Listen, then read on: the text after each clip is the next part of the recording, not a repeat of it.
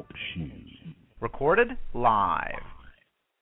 Good evening and welcome to another episode of the Virtual Talk Show produced by Married Men Don't Talk, the talk show with the top 7 booking app for your Android smartphones. We come your way every Tuesday night from 9 to 11 p.m. Eastern Standard Time. But you can get more info about this show by visiting our website, householdstress.com. Listeners can participate in one of our live weekly talk shows by calling in or logging on to householdstress.com from your personal computer as an anonymous guest. Phone lines are open right now, but this show is strictly for men only, so call into the hottest talk show in the world. Now, we have a couple of rules, and they are absolutely no profanity and no politics, and more importantly, no racial stuff. This show is apolitical and race neutral so that we can make sure that any man can feel comfortable on our show. And furthermore, fellas, this ain't Bible study. However, the topic of the evening will be dipping and dodging in and out of the Bible. It's a biblical topic, but it ain't Bible study. I just got to put that out there. We want you to just be able to come to our show as a man, and that is it. This virtual talk show always presents the hottest topics for discussion, and tonight is no different. Tonight's topic is submission. My name is Rodney, and I'll be your moderator for the evening. This is a fluid conversation, so if you do have something to say, please feel free to do so, or if you just prefer to listen, that's absolutely fine as well. But please try to hang on until the end because you'll definitely want to hear the conclusion to this episode. All right, with all of that said, let's get started. So what exactly is this whole submission thing? I mean, somebody define submission in your own words. Define submission in your own words. When you give in. When you give in, okay. Anybody want to agree or disagree with that? Deferring to someone else's directions. I like that. Thank you, brother. And Webster's definition is it means one voluntarily limits what they might do naturally in the relationship in order to benefit their partner. That's Webster's dictionary definition. But what's so scary about submission? Why is the word submit one of the most difficult, disliked, divisive words in the Bible? Why is submission such a dirty word in today's society? Because you got to do something that you're not used to doing. So do you think it's seen as a weakness? In some people's eyes, it can be seen as a weakness. In the world's eyes, it's probably a weakness. I mean, when you first get married, what do all do your single friends say, man? Oh, you're going to change. You're not going to be able to go out, you know. And, you try to be a tough guy and say, no, that won't happen to me. And the first thing that happens is you sitting in the house. But why is this you submitted. Why is this concept of submission been so misunderstood and distorted by, the world, as you say, or including many well-meaning, sincere Christians have got it twisted? Why is the concept of submission so misunderstood today? Because a lot of people don't feel like they should have to submit after somebody who's not submissive themselves to a higher power. So if you're not doing what you're supposed to do, then I don't have to submit to what you're asking me to submit to.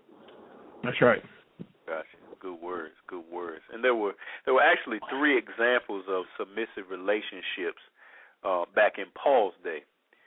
And those were wives submit to husbands, children to fathers, and slaves to masters. And in each example, one person has more power and the other person had far less power. And in Paul's day, a wife had no legal rights. Her husband could do whatever he wanted in legal affairs without her consent. A wife had to get her husband's permission before she could buy or sell property or even make a will. Husbands also had virtually all the education. And finally, husbands had the support of pagan philosophy, which taught that women are damaged, inferior forms of males. So that was back in Paul's day. So when it comes to submission, what's the person holding less power or authority most likely to do when it comes to submission? are they going to just go along with it, or, you know? Well, from that stigma from time, you know, women have always felt that way, and that's why you got the burning of the bras, and you got all these different things, these songs coming out, independent women, you know, to support their independence, to say that, you know, we can do it without brothers, or whoever, we can do it without these men because they're sorry anyway. So now when you uphold that and you say it enough, now the word submission loses its power, and the ranking structure in the home loses its power. So, you know, we really got to watch out, because a lot of the stuff that we know what it takes for at least a marriage to work, we know that it has to be a lot of submission within the marriage in order for it to work. And people trying to discount or discredit that, you know, just because the time that was long time ago, or that's old school, or whatever else they might think. Good words, good words. So you're saying that they're being rebellious, or they're resistant? Well, you got a lot of angry women out here that been through a lot of stuff by some men that pulled them through some dirt, you know, and then they getting back at the world by making these statements. But they putting all men in that same category, and that's not fair. But what they're doing is tearing up a household, you know. And that goes vice versa. I mean, a lot of men have been hurt past by women, so they're not going to be willing to submit easier doing, you know, some of the things women want, just because they were hurt in the past also. So you're saying at one time or another, all of us, men and women, are wired kind of to resist submission. That is correct. Because if it happens to us once, you know, it goes back to that old saying, you know, fool me once, fool me twice, then, you know, hey, that's on me. Right. You know, but, you know, submission, though, this is what a lot of people think, and it's definitely wrong. They think that when the Bible says submit to one another, talking about, it's not talking about, what it's not talking about is a man submitting to a woman and a woman submitting to a man. It's not talking about it from that perspective. And when women read that, they say that you got to submit to me too. That's not the order. The order is man submit to God as woman submit to man, as children submit to the house of woman and man. But to submit to one another, what he was talking about is when you're in church, nobody outranks another person. Everybody got their own jobs. So everyone is important, so we submit to one another in Christ's church as brethren. Right. So there's no such thing as a man submitting to a woman. That's out of order. And I got ridiculed in an article last week because I state that in the book, and they's like, no, that's too macho. And I'm okay. Well, that's not my saying. It's what's the word. Good words. Good words. So would you say, should a wife submit to her husband because she's inferior in an inferior role? I think submission has to do a lot. And, I mean, I guess like you were saying all the time, it has a lot to do with trust. And that's just, that's hard for a lot of people to do, is just give that, what type of trust I'm thinking about. It's like unconditional trust almost to submit to someone, to relinquish your, like almost to lose yourself and have that person be in complete control almost. You know what I mean? That's how I see it. So I think it's difficult for a lot of people to let that go. Good words. So, I mean, you're not saying it. Would you say it's because she's inferior in an inferior role, or no? In ways, women are inferior. In a lot of ways, they are, and I think society has tried to paint a picture that everyone is equal, but I mean it's not. Men and women are not. We're not equal. Men we're physically superior. Yes, even if the strongest woman works out forever, she's not going to be as strong as the strongest man. She's going to need some type of assistance to do that. Now, intellectually, I mean, maybe you could relate to one another intellectually, equally, but there's going to still be some hormones and emotions, I'm sure, that's in there that's going to make an imbalance there too. So, I mean, I really don't think, without assistance, men and women are not equal. I don't like to say that, but it's not. Good words, man. So who's more important, the husband or the wife? You're trying to start, man, by asking these questions. You're making it sound like a male bashing thing. And Y'all getting a little dangerous shit. They're getting a little dangerous. No, he's not getting. Yeah, because when you say who's more important, you got to say who's more important in God's eyes. No, you don't have to say that. The question is who's more important, and the men are more important. Thank you, Ike. Welcome. There you go. Thank you. Are we going to let them hang or we going to let them hang? What's the problem? We're going to let them hang. We're going to let them hang. Thank you, brother. You right on time. Now, do y'all think, should a woman be submissive before marriage, or does it begin after marriage? She's submissive before marriage, which is why we marry her, and they need to be submissive after marriage. They all submissive before marriage because they want to get married. They know the only way they're going to get married is if they're submissive. They know they got to let you go out with your boys. They got to let you watch the game. They got to let you do all of that stuff if they want to get married. But then once they're married, they try to take all that away. Now, do you think... And that's not the problem. Yeah. Do you think that God acknowledges submissive relationships that have not been joined in marriage? No. No? Why not?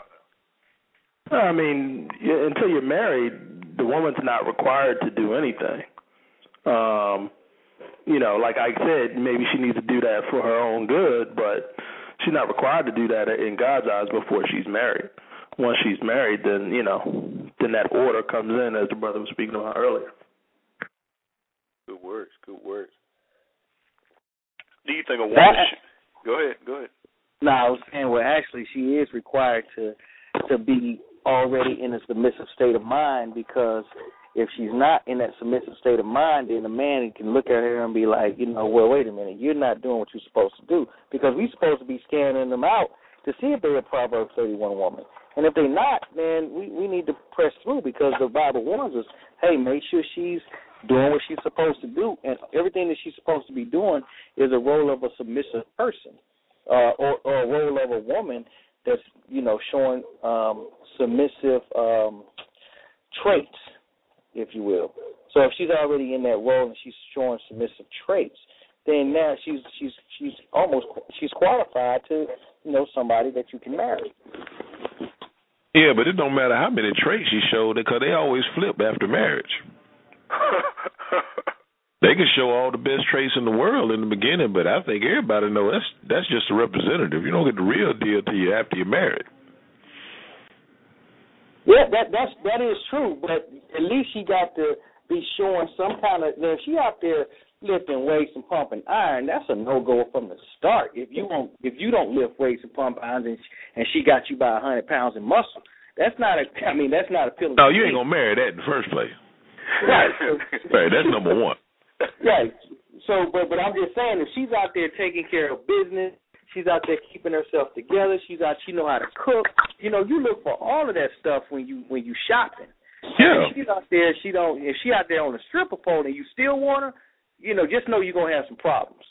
Well, I think there's a lot of brothers that can identify with a woman that did all that before, taking care of business, keeping herself up, taking care of, job and everything, and then when she get married, she want to be on the stripper pole. Nah, it don't go from hot to cold like that, bro. You really? There's no one on this call that has not had a hot to cold.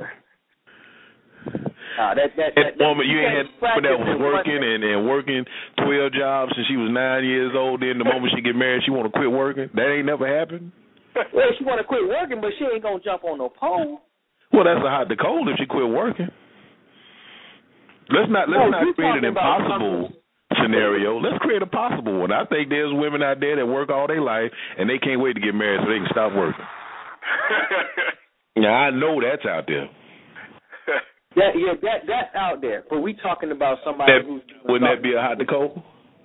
No, really, because now if you get her pregnant and your kids to be raised at the house, or she don't feel like going to work because this, that, and third, then you got to just like, okay, well, we married. I want my kids, all this stuff that's going on with abusive, all these nannies beating up the kids and abusing them. I want you to stay home with my baby, or she can say, I want to stay home with my baby. Let's just we speaking hypothetically. Let's just say hypothetically, before you get married, you know she can't get pregnant before you meet her. After you meet her, and you get married, and then she stopped working, so ain't no kids involved. So what's the question? I'm just saying, you don't think that could happen? You wouldn't say that's a hot to cold? She can't have kids, so let's just take kids out of it. Well, let me ask you a question. Let me ask you this question: Is a woman really supposed to be working according to the word? Is she a helpmeet, or is she your equal? So if she's a helpmeet, then you supposed to go get the money, bring it home. She buy the bacon and cook it. So you gotta if you want to go back to perspectives, let's really see what their jobs really is. Her job is not to really have a job outside of the home. Oh, well, that's based on the word, right? Oh yeah, that's based on the word. Now, so let's base on the economy.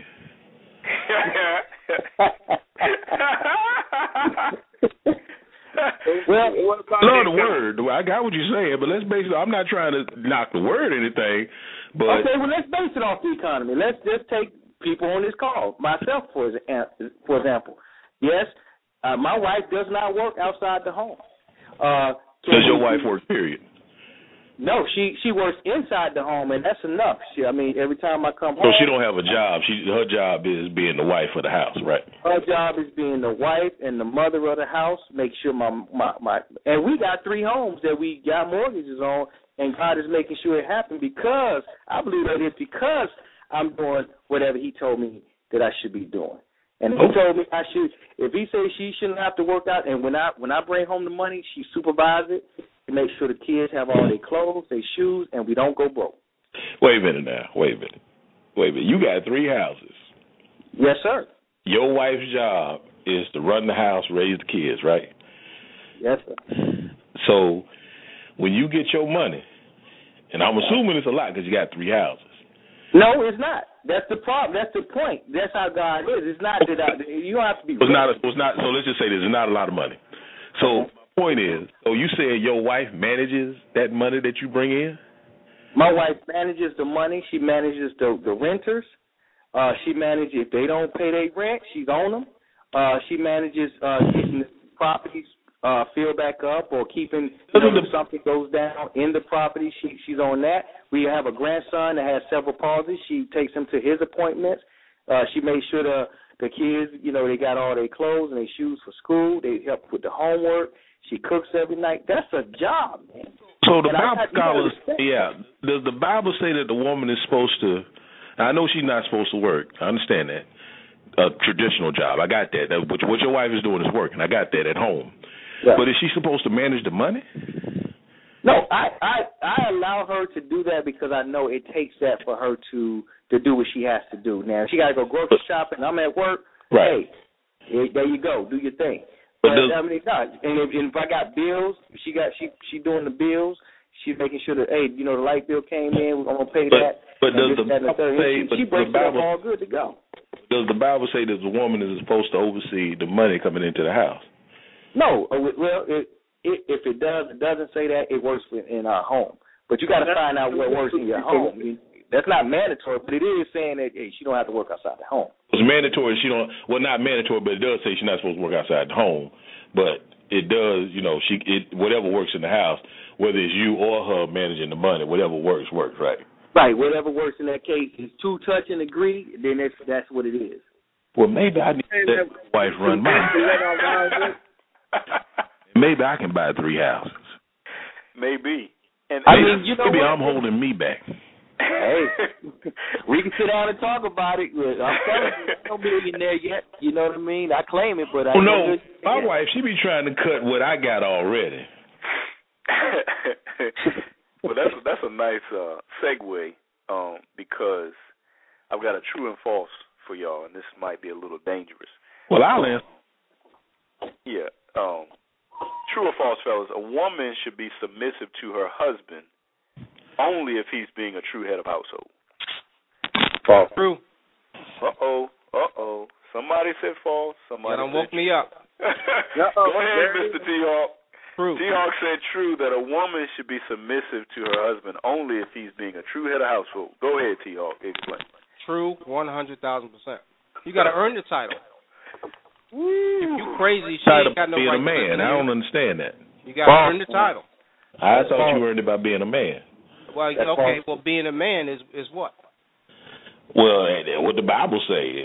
What the Bible? Hey, I'm not gonna quote scripture on you. I know you're not, but I'm sure the Bible scholars got something to say. I mean, if you a man, ain't some things expected of you? Ain't you supposed to be the head of your house? No. There are a lot of men running around there with kids in different states. I ain't talking about what's actually happened. I'm talking about your birth-given right, predestined. No. Whether or not you are going in that path or not. No, not at all. So you said we have to earn submission. Yes. No, I disagree. Yes. I mean, 100%. does Paul write? I disagree. Does Paul write, wives, tell your husband to step up and be the head of household? Is that written? I'm not judged.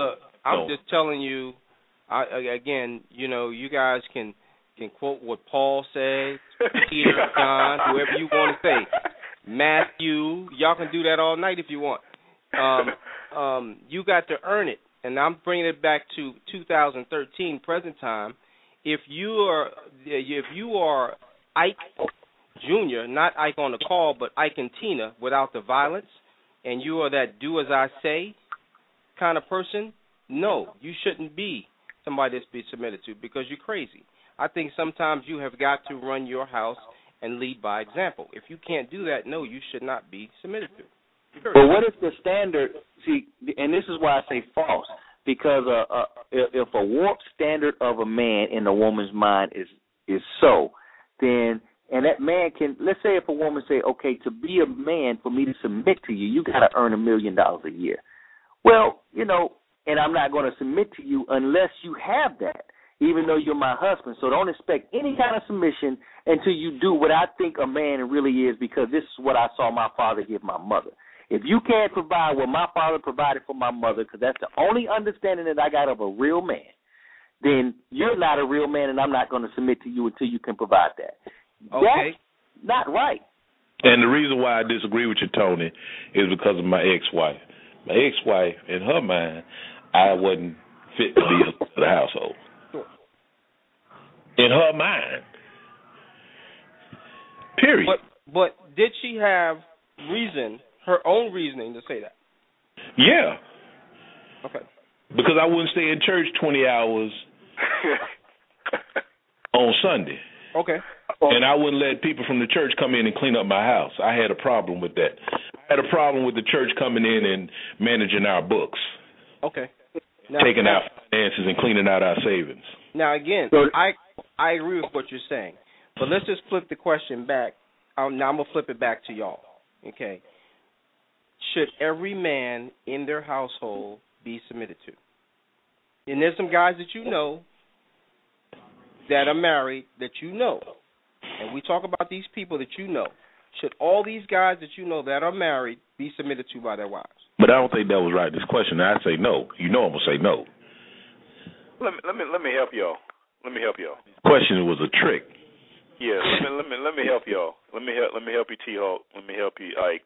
And I want to bring what both of you are saying together. I want to play a clip, and it's only 3 seconds. But I want to bring what both of you are saying together, and we'll meet in the middle. Okay. 3 seconds. Do we want our wives to respect the position or respect us? What's the answer? Should a woman submit to her husband or simply the position he holds? The position. The position. Position. My current wife respects the position. By me taking the position, she had a core set of duties that I was supposed to do. Gotcha. So is everybody in agreement? No. Position? No, I ain't in agreement. And that goes back to your question. You said, is every husband out here who has the title, who has the position, should they be submitted to? That was your question, right? Mm-hmm. And you said no. Mm-hmm. Does anybody else agree or disagree with that? I said no. Yeah, well, I thought it was a true or false question. I thought it was true true or false something. It was true. Rodney don't know what he be talking about sometimes. I'm gonna say false then. I'm agree. I'm gonna say I think false is I want my wife to respect me, not the position necessarily.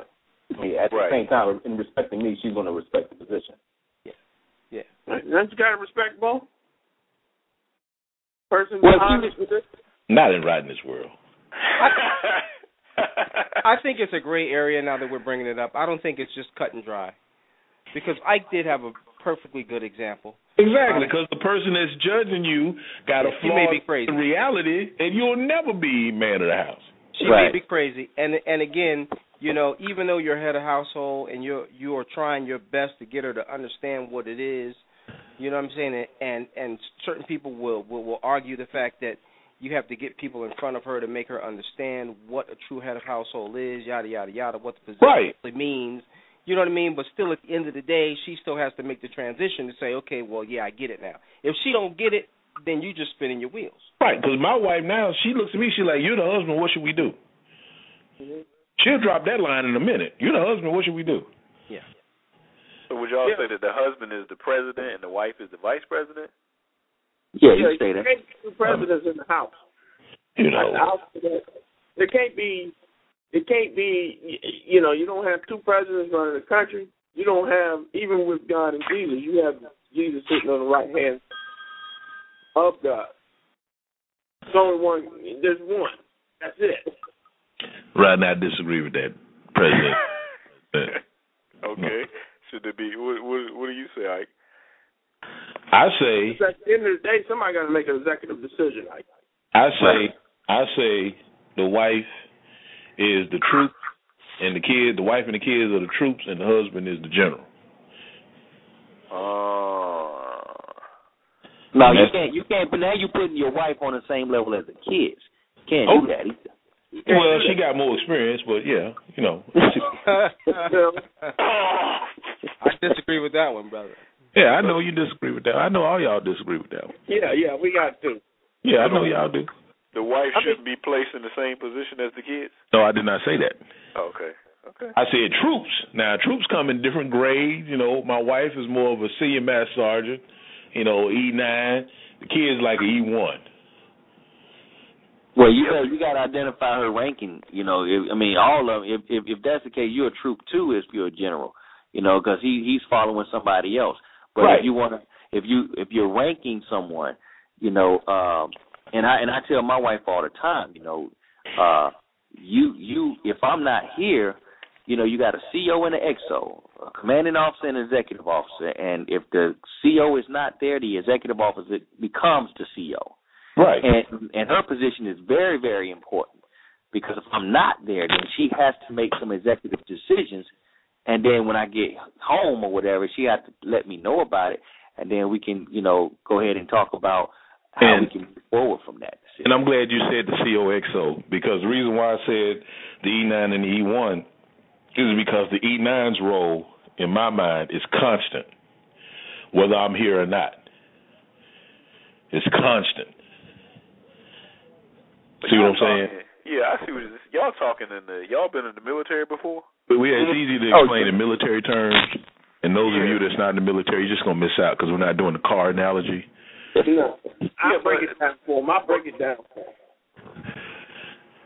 But, I mean, is the submission of a wife to a husband the same or different than the military context?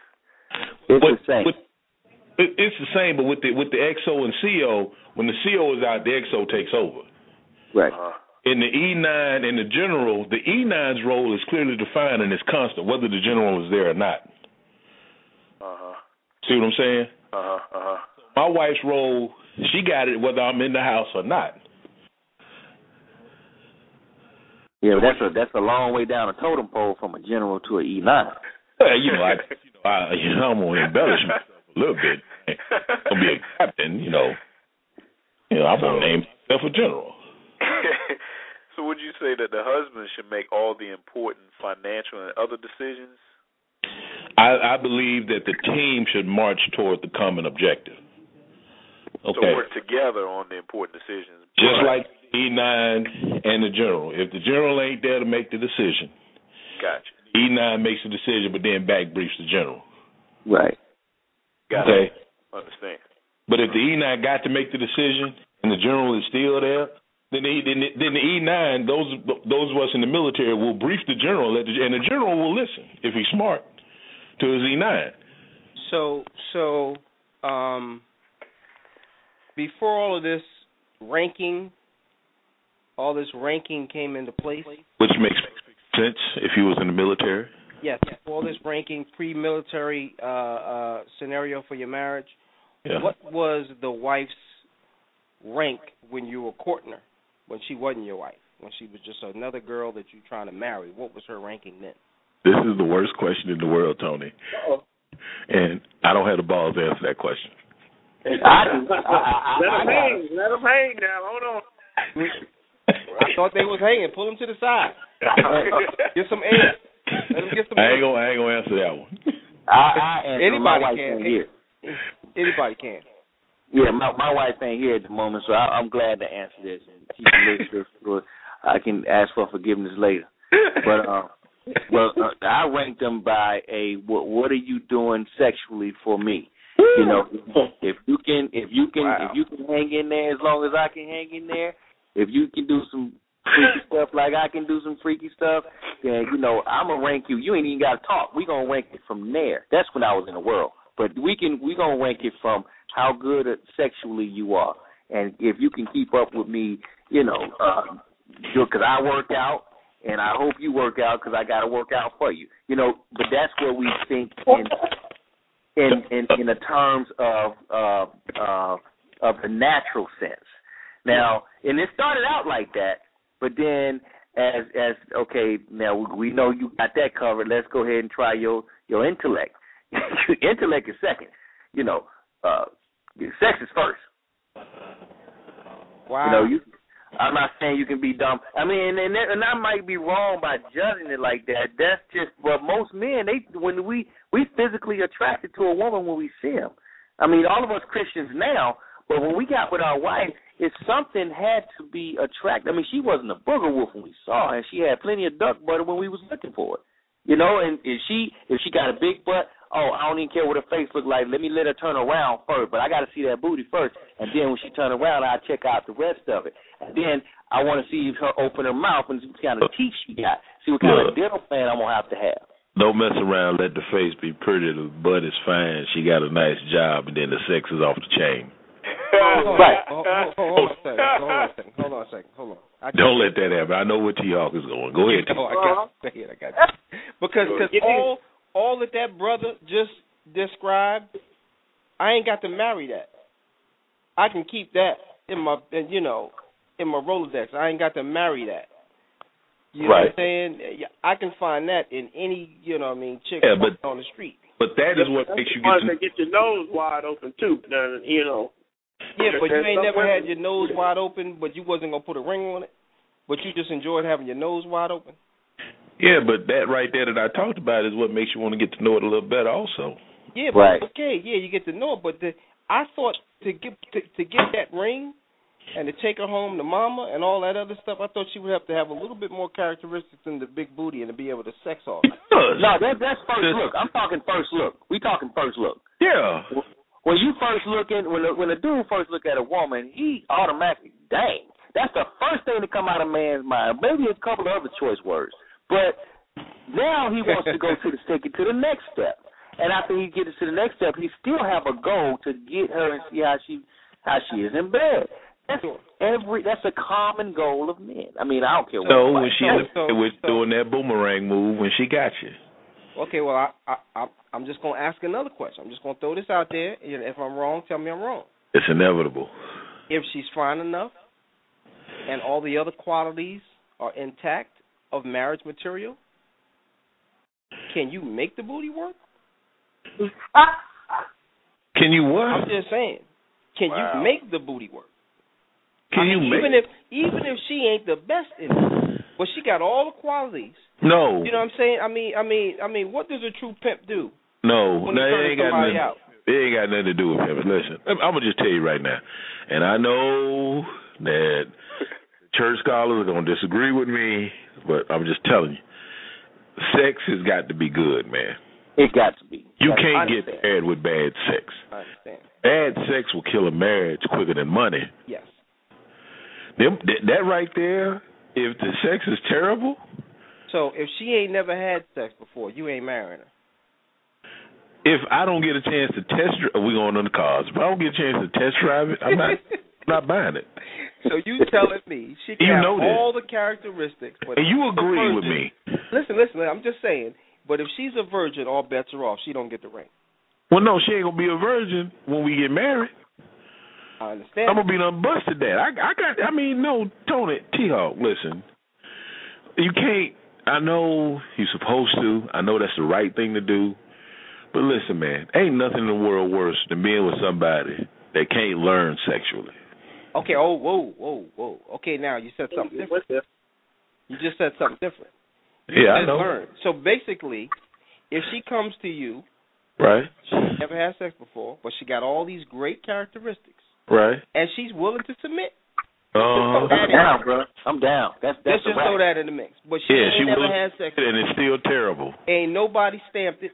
It's still terrible. But she's willing to say, okay, now, Big Papa, you got to teach me how to do this thing correctly. And she's still terrible. I never said she was terrible. I'm just saying she ain't never had it before. Okay, look, check this out. I ain't never said her name, so I can say this. My first wife, she was a virgin. I met her in high school. She was a virgin, and she didn't know what she was doing, and it was okay because now I'm teaching and all that other stuff. But down the line, let me tell you what happened, and it might not happen to all virgins or all that other stuff. But now you got this person that ain't never been with nobody but you, and now here come curiosity, you see. And I hate to say this, and I wish we kind of was in the biblical days where women thought the same and men thought the same, but we're not. And what happens is when you got curiosity creeps into the mind of a woman or a man for that fact, you now want to know, you're looking at a little porn here, and you hear your friends talk about their sex life, and then you start to wondering. And once that happens, now you want to explore, and that causes problems. So now I wouldn't want to marry a virgin today just because of the problems that it could possibly create. I'm not saying I want me a hoe as a wife. Can I give you my virgin experience? Can I give you my virgin experience? Hey, Ike, you go and I got next. Look, my first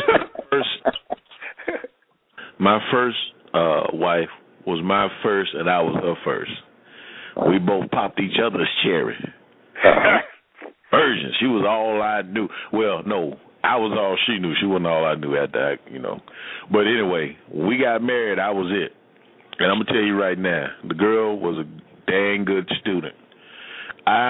We did any and everything under the sun in the bedroom. The reason why we got divorced wasn't because of the sex. Mm-hmm. I taught her well. She got a PhD. The girl, she got a certificate, graduation, good. She ain't scared of no situation. She got it. She been there, done it. I understand. Problem was the girl was just crazy as hell. She just crazy as hell. So she ain't wonder about no other sexual experience. She ain't wonder, she ain't want to wonder. She was just crazy. She was on another planet. She wasn't. Let me ask you a question. Yes, sir. I gotta ask you this, bro. Ask me. Can't nobody go crazy that long without somebody noticing it early on. Now, not unless she was you was just so zoned in. I was zoned in on the booty, and I noticed. But with the first piece, his nose was wide open. I ignored it, and I drove past it at 100 miles an hour when she was showing the little signs. Okay. Yeah. Okay. But she was showing me the sign, but I hung in there for 9 years. Okay. I got next. Well, wait a minute. Aren't all women crazy? It's just a matter of what you can tolerate. No, no doubt. There's different levels of crazy. They do have different levels of crazy.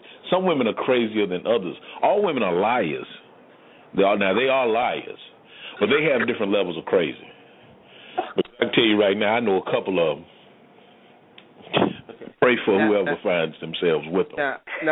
Now, the brother said earlier that he went to the virgin piece. He said that nowadays he wouldn't marry a virgin because of the curiosity.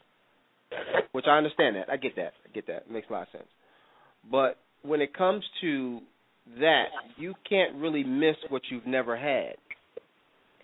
Right. Versus the woman that's already had Mandingo or whoever she had who was, made her go woo, woo, woo in the past. She just didn't marry that cat, but she married you.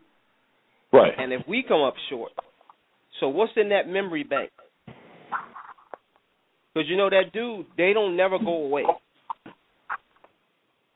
They're always available. This is a question that we don't dare ask because we don't want to know that we ain't the best.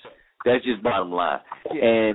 And you really hope and pray and wish that I'm doing this because I'm with you because I love you, and I hope that that's all that's between this encounter, and it's just not you're my wife. You're not a booty call. Yeah. You're my wife. Now we judge booty calls in the mentality that you're talking about, but we don't judge wives in the same mentality. We can only hope that she don't be looking at us with her eyes closed or with us on them thinking about Mandingo or anybody else that she had in the past or anything like that. We want the same thought process to be happening between both of us, and hey, we are making love because we love and in love with each other, and we're going to be locked in for the rest of our lives together. That's what you want and hope the goal to be. You don't want to be thinking about another dude. And I will go out. Hold on one second. I will go on a limb, and don't get upset because it might be the truth in your marriage. I will go out on a limb and say, if there are 10 guys on this phone that are married, 8 of us, our wives had somebody better. They married us for other reasons. How would you know? How do you make that statement? Would your wife be bold enough to tell you? You wouldn't know, but what I'm saying is they don't normally marry their best sex partner. They marry somebody for other reasons, like security, the job is better, to be great father, your great family value. Now, if you can get all that in one person, that's why I didn't say all 10, but I'm going to say I will go on a limb and say, and if you ask her, I'm not going to ask because I don't want to know. I don't know either. Can I jump in there? Yeah, jump in. Jump right in. Oh, I talked to one of my concubines about this. How many concubines do you have? I had a few, and I would talk to them about subjects like this, about women. Nothing better to talk to another woman. And she gave me this general rule of thumb. She said, if a woman makes love to you twice, not just has sex with you, but if she makes love to you twice in a row, then she's happy with what you got. Yes. You ain't got to worry about it. No. She can take whatever you got and work with that for the rest of your life. Yes. And I took that rule of thumb and I said, okay, twice, and I'm in there. I like it. You got invited back. Beautiful. I ain't got to worry about it. Beautiful thing. Has she had the Lexington Steel? I don't know, maybe. But she may have. She may have. But Lexington Steel may have been a jump off. But is she happy with what she got? Yes. Yes. So I'm going to roll with that. Sure. And I'm going to keep getting it as much as I can to the day I die. Good words. And going back to something that Darren said about women in the biblical days, that he wished that women were still like in the biblical days. But has the role of the wife drastically changed in the last 50 years in this nation? Has the role of a wife night and day? Yes. Why so? I'll let somebody else answer it. I've been doing talking, but night and day. I think it's changed dramatically. Yes. Because now the woman is looked at as a breadwinner and not just a mother and a wife. Uh-huh. Whereas 50 years ago, you could support your family on one income. Today, I mean, half your income's going to income tax. You know what I mean? And we're putting our wives out there to work, and a lot of times they're bringing in more money than we are. Come on, have a drink. Well, you're right, Andrew. Back in the 50s, a wife's primary role was to be a helpmate to her husband and mother to the children. Only going outside of the household to be involved in charity work. So essentially, back in the day, the only careers that were acceptable for a woman to pursue was teaching or nursing. But if women allowed undue stress to be put on them as they attempt to balance their career with their role as wife and as mother, are they putting undue stress on themselves? I think going back to Darren's point that, women going out, making the bacon it becomes problematic. But, have women allowed this undue stress as they try to balance the whole career and wife and mother thing? Well, you got to see how they got. My woman all the time get up and go get my money. Go ahead, Darren. No, I was just saying, you got to see how she got in that position in the first place. If she got in that position because she had to, and she had a sorry dude that left her with a kid, and she was left to fend on her own, you can get used to that habit as a female. I can only imagine you can get used to that habit to, okay, I can't depend on a man or anybody else to take care of me and my baby. And a woman is going to do whatever she got to do to take care of that baby. Even if she has to revert back to the oldest profession it is in history, she going to make sure that baby eat. Now, if a dude come along and he come with some slick stuff, she going to be more prone to be like, okay, I'm going to have to watch you. I'm going to make sure I continue to work because you might leave me just like the last dude did. So I'm going to keep pushing and keep striving because she don't have faith in the new dude that's coming in her because of what she got burned the last time. So when she started relying heavily on herself, she gets comfortable in that. And then don't let her get no extra money or don't let her start making money. Then you got a Jezebel, a potential Jezebel on your hands. So that's why I had to tell my wife, my wife had 2 jobs when I met her. And I'm like, would you be willing to not work? She said, why don't you want me to work? And we had this conversation over months, Why don't you want me to work? You want me to be barefooted and pregnant? No, I don't want you to be barefooted and pregnant. I just was asking a question because, I'm trying to go as close to the biblical standards as possible because I know that works. Now, all the stuff that we got going on that we got particularly can go on with you having your career and you doing this and doing that, I know that's shady, but I know the Bible is going to work. But you got to trust that, and you got to trust me to anchor myself to this thing. And if you can do that, then you will be all right. You'll never have to worry about anything. So what if a wife works and she has a challenging job? Who should that wife submit to? Her boss or her husband? Her boss at work and her husband at home. I don't understand it, But I thought God intended wives only to be, under their husband. Right, but you're talking about dynamics that done changed a woman's mindset, But if you're just stripping all those dynamics away, then she shouldn't have a boss. But if she has a boss, now when you throw that in the equation, you're trying to say who should she listen to? Well, now you done brought this thing in the equation. Now you got to compromise somewhere. Hey, Rodney, I'm joining this call late. Did you guys actually define what godly submission is? Yes, we did. That was the first question. Okay. Yep. So, and I'm glad you asked that question. So if you and your wife have a difference of religious background coming up, but that wasn't a barrier, and you still got married, and her beliefs are different than yours, how would you gauge submission at that point if you're trying to say what your perception of what God says and what her perception of what God says is different? Well, if your perception of what God says is you should be equally yoked before you get married, then you're going to fail off the bat because it don't work in no situation. A marriage don't work. Or it might work for a while, but it ain't going to last, period. He done proved that twice in the Bible. So, what was the definition of submission that y'all came up with? So atheist couples aren't working? They don't work. If they on one accord, then anything works when two touch and agree. That's the nature. But if they're both atheists and they both agree to do whatever they do as atheists, then cool. They already on one accord with that. Okay, so if one person is atheist and the other one isn't, That's unequally on the yoked. fence. I got that, but when you say unequally yoked, it ain't going to work, but it works all the time. And I'm not trying to contradict you, but what I'm saying is I know people now that, you'll see one part in church and the other part ain't there. Well, the other part could care less, but they still married. They've been married, and they've been married for years. And whether it's working or not, they still together for some reason. They still holding on. But that doesn't mean they're unequally yoked just because one goes to church, though. Now, I got you, but I'm just trying to use that as clarity.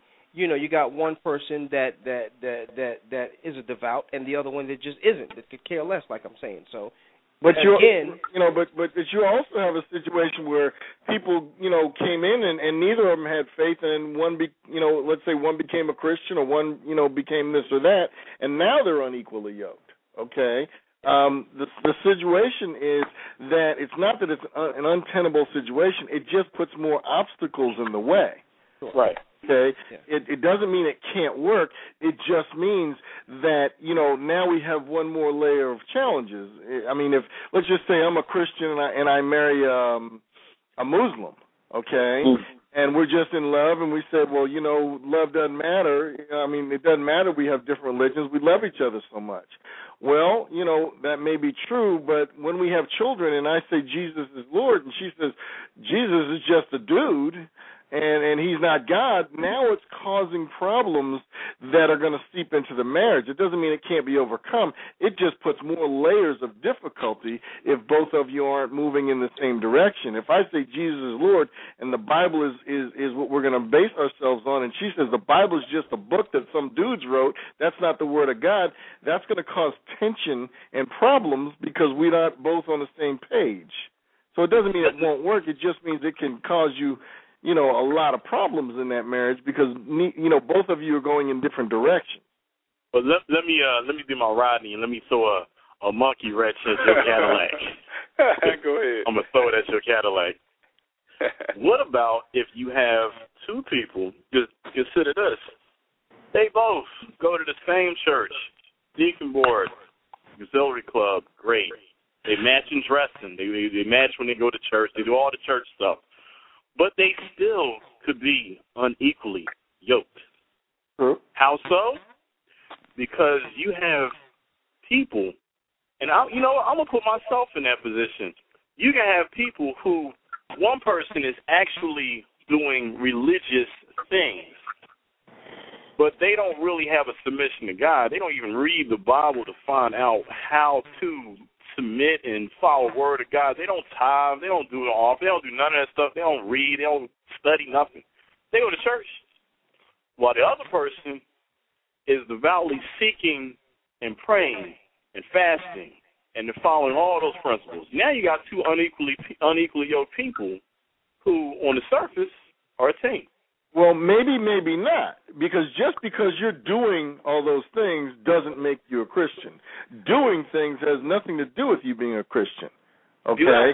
It's your heart condition that determines whether you're a Christian, and only God knows that. Just because somebody is in every little thing and tithing on every little ounce of cumin doesn't make them a Christian. Just because they're reading and studying the Word of God doesn't make them a Christian. And just because somebody isn't doing that doesn't make them not a Christian. So by some of these outward things doesn't mean that they're a Christian or not. And in almost every relationship that I've studied, almost always one person is more mature spiritually than the other. Okay? I'm talking about maturity level. Some people think that is unequally yoked, but that's not what the Bible's talking about. You can bring one person up and one person meet me with my deficit. I'm talking about where both people, one person really tries to seek God's leadership. And the other person, I'm cool with the church, we go. But, as far as this, deep prayer and intercessory prayer, I leave it up to the other folks. I don't really, I do my finances, I maneuver my household the way I see fit, and that's just how I do it. Where the other person is like, in this household, I really try to see God's direction. But that doesn't mean that other person's not a Christian. Forget the Christian part. I'm just talking about being unequal. Throw the Christian person aside. When you talk about being unequally yoked, that's what the Bible's talking about. Right. Okay. The Bible don't even talk about Christianity. Yes, it is. That's exactly what it's talking about. It's that you've got to have the same faith, and that's because, and it uses the word yoke because a yoke was a piece of farm equipment that tied two animals together. I know. And if you had an ox on one side and a chicken on the other, you could not pull in the same direction because the animals were not the same. Well, I said the right. Christianity that's part. I'm talking about the titling of Christianity. I'm not talking about the titling. I'm talking about right. whether the people actually have, and that's what the reason that they're talking about that is simply that where one animal could pull 1,000, two animals could pull 10,000 because they're moving in the same direction and they have the same. They're the same person. As Christians, we are the same person. Because we're followers of Christ and we're children of God and we're moving in the same direction. Yeah, y'all getting in the weeds a little bit. I want to drive y'all back to the topic at hand. I'm submission. Getting confused. Yeah, we're talking about submission, and I really, like I said, I joined this late, and I really was pressing to get on this call. I just couldn't get out of what I was doing because this is an issue that comes up in our counseling all the time. Yeah, we're gonna get back to it, Andrew. Don't you worry. And I'm gonna throw this out there. Rodney's telling you to submit. Yeah, and we're gonna get there, brother. But true or false, submission is universal and can be applied correctly by all, even those outside of the Christian faith community. Sure. True. Sure. That's crazy. Sure. Agreed. Totally disagree. Agree. Why you If you're simply talking about bowing or acquiescing to the will of another person, yes. Mm-hmm. That's done all the time. I disagree 100%. Go ahead. The definition of submission and godly submission is not bowing down to another person. Nobody said he didn't say godly submission. So let's kind of like step off that for a minute. He just said submission. That's right. Well, what is your definition of submission? Take your foreleg lock. What is your definition of submission? One voluntarily limits what they might do naturally in their relationship in order to benefit their partner. Yep. Mm-hmm. That's submission. It's possible in any relationship for people to submit. I'll go a step further. It's necessary in almost every facet of human interaction for somebody to submit. I'd agree with that. You cannot have everybody putting on the crown and saying, I rule the roost 100%. Right. There has to be one head, and I had this conversation today with my pastor, and, we can have a discussion, we can talk about it, but at the end of the day, the head has to come with all the information, make the choice, this is the direction, and the troops have to follow. If not, then we have problems in the organization. And everybody who is a leader is also a follower. Correct. Yeah. Yeah. So the wife is one of the troops, Andrew?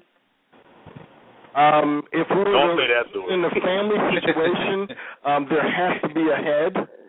Okay, and my wife is somebody that I take her opinion very seriously, and I listen to her opinion. Submission only happens if there's a disagreement. First of all, if we agree, there's no submission that needs to happen. Okay, but there's a disagreement, and I listen to my wife, and I take that information. The buck has to stop somewhere.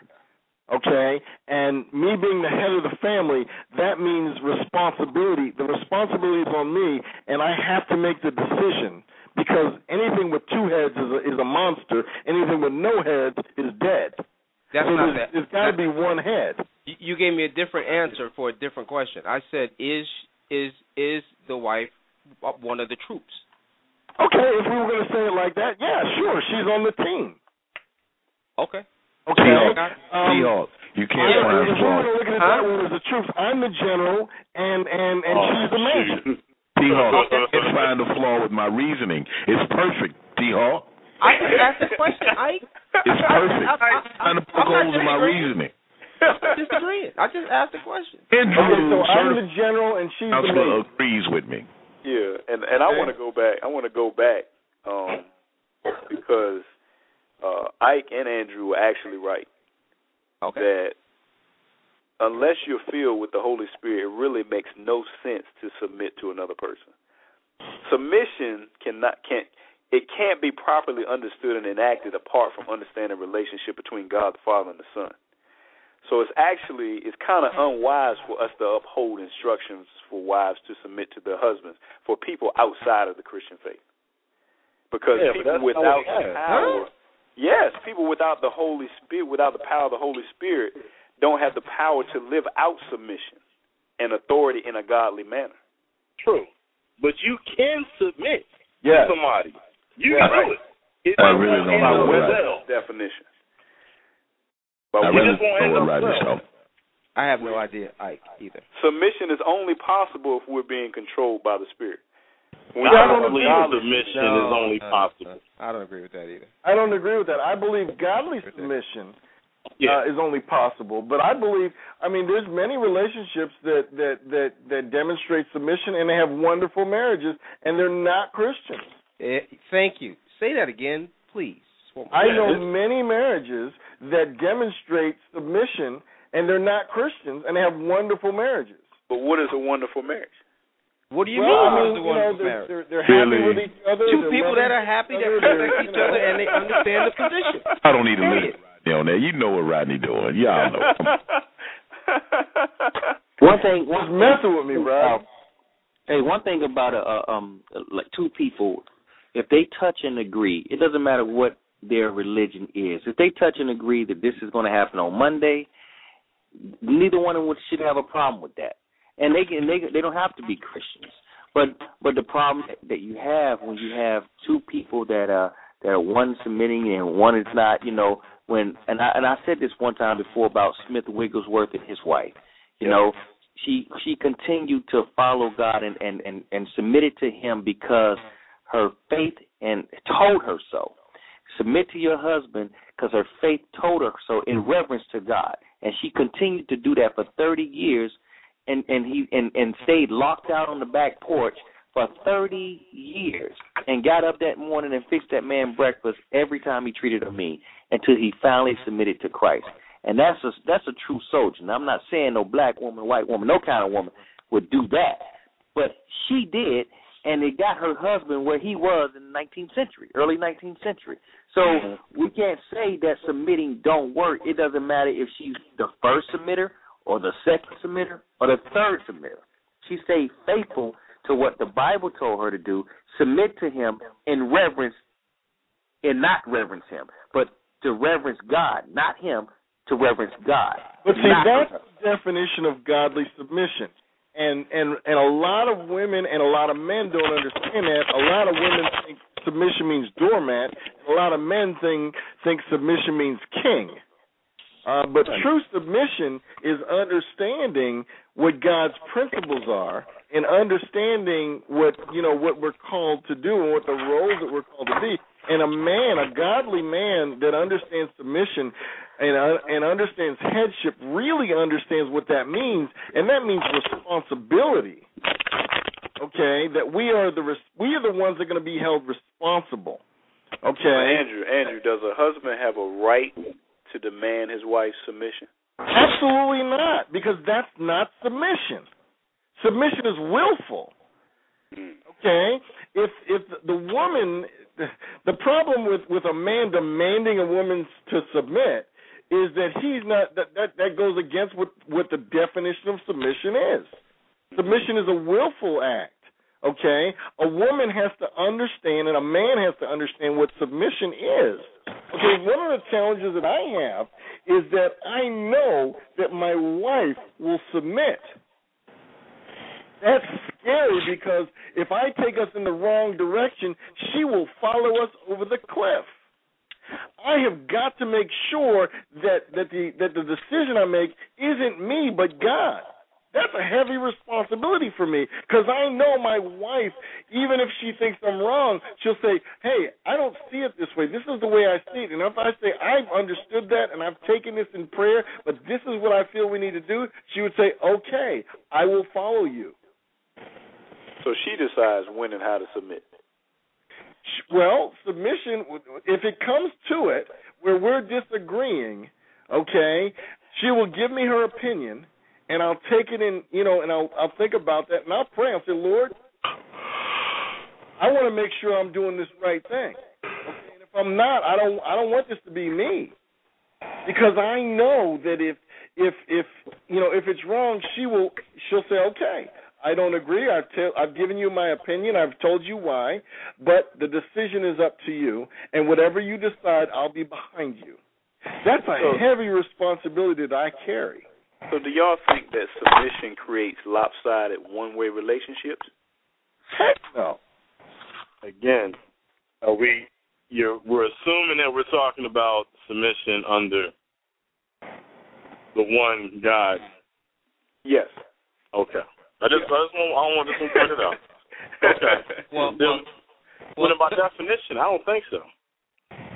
Yeah, let me ask a question. Go ahead. Yeah, and I'm sorry.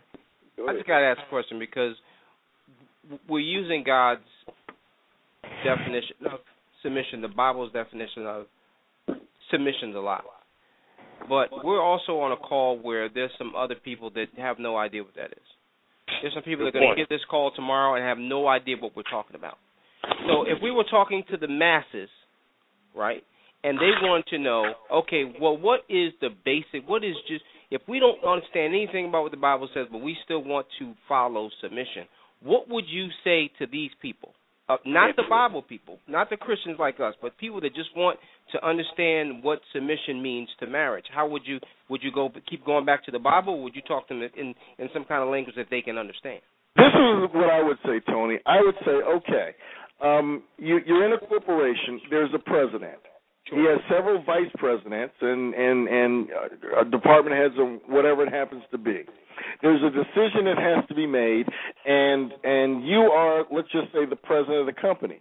You're going to take advice from your counseling, whatever it happens to be, your vice presidents or what. But the bottom line is you have to make the decision. Okay? Now, as the president, you are called where the buck stops, and you make the decision. Now, if you're the vice president and that president is going against the advice that you give him, okay, you have got to come under his decision and support him and not try to undermine him. Yeah, but going back to the question, Andrew, he said that how do you speak to a person that's not in the Bible? Well, this is what I'm trying to say. This isn't a biblical situation. Okay, this is in corporate America. Okay, if you happen to be the vice president and you believe that the direction that you need to take is one way, but your boss or the president believes that the direction needs to be another way, okay, and he makes the decision against what you've advised, instead of trying to backbite him and cut him down, you come under that and support it. You've given your opinion. He made the decision. He is the head. You make the decision. You've given him your opinion, but now you support him instead of trying to tear him down and saying, I don't think that's going to work. And you go back to your friends, that ain't going to work. I told him what he should have done. I don't think he's right.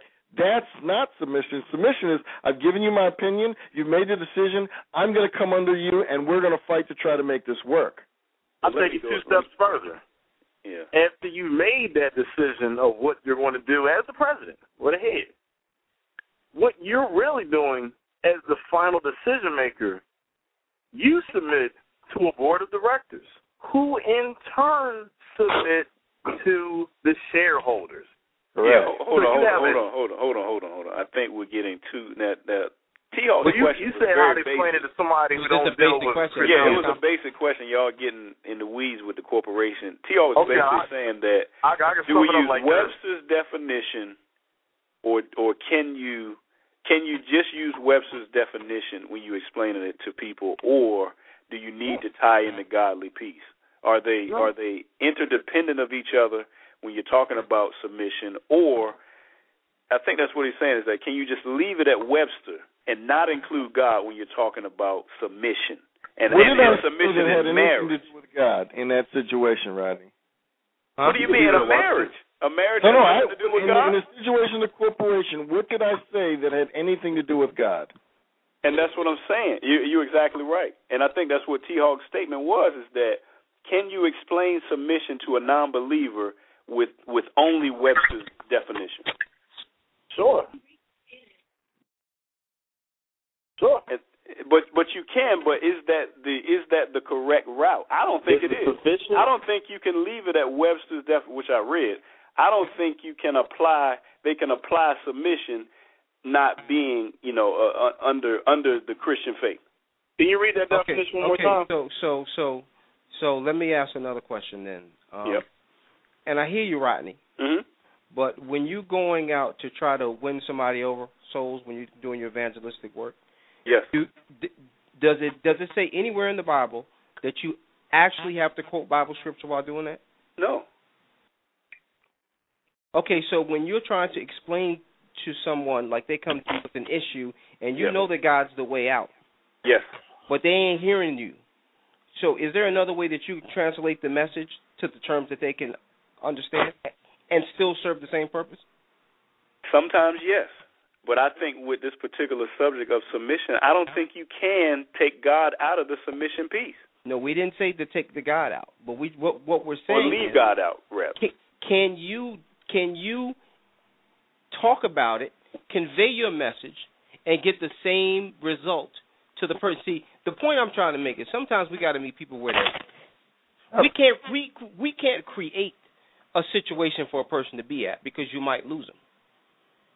You got to talk to them where they're at, and if you hit them with scripture all the time, you're gonna lose 80% of the people. Exactly. But we're not talking scripture. I'm not saying drop scriptures. I'm just saying that leave it, like just excluding God as part of the submission in a marriage. I'm not talking about in a boyfriend. I'm just talking about in a marriage. In a marriage. God-created marriage. Sure. That you cannot exclude God from that conversation. Well, that's not true. What if you took that situation I gave you and you decided that you were that vice president and that president was making a decision that you didn't agree with and you decided to try to sabotage that situation? How well would that corporation work? I think that's apples to oranges, but a corporation has nothing to do with, the ministry of marriage. I don't agree with that. I think it has a lot to do with it. Jesus, when he set up his apostleship, it was 12 apostles. 12 in the Jewish culture is symbolic of perfect government. I think it has a lot to do with it because there has to be a head. If you have a company with no head, you have no direction. Yeah, but Andrew, to your point though, the vice president doesn't have as much say as the president. In our marriage, exactly right. That there has to be a final decision maker. Yes, our better half sometimes has just as much say as us, just as much opinion in 2013 as us.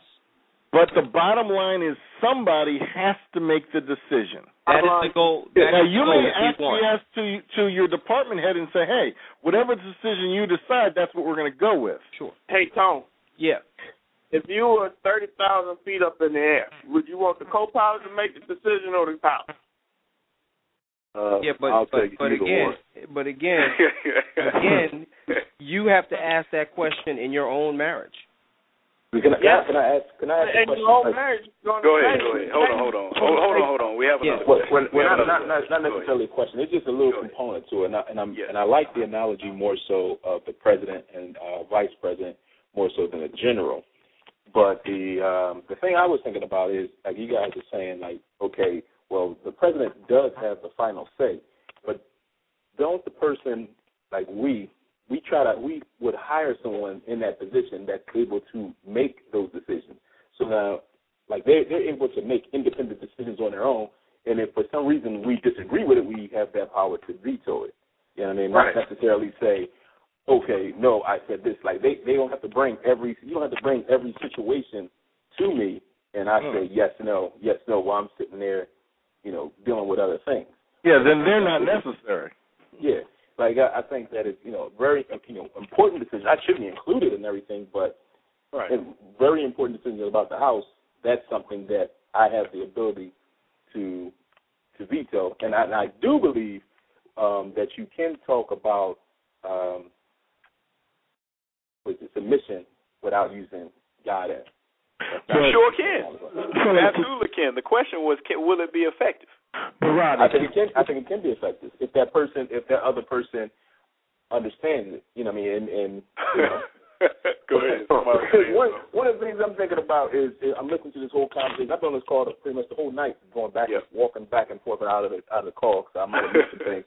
Yeah. But like I'm thinking about my household, and I never want to bring up my household so much in it because of the fact that it'll just be about me. But I know, like growing up, my dad was the type of person that was the general.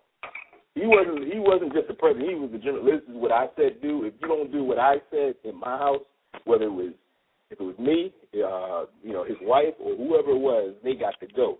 Like that was from the smallest thing, and he barked commands constantly. And when I was grown, as I grew up, I was saying to myself that I wasn't going to be that way. I wasn't going to be a person that's going to just be like my way or the highway, get out of here.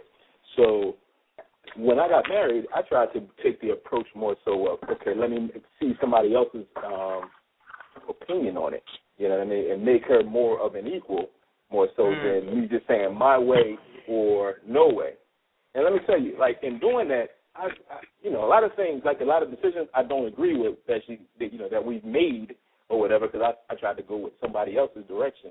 And now I'm in a situation where I'm trying to flip that back and say, listen, this is how it's going to be, and trying to take control of it. But it ain't working quite like the way that I want it to work, you know what I mean? But I think, bottom line is, I think that, even in the beginning, it was a learning experience for me. I think in the beginning I should have took control of it more so and had that position of power, because men and women are not equals.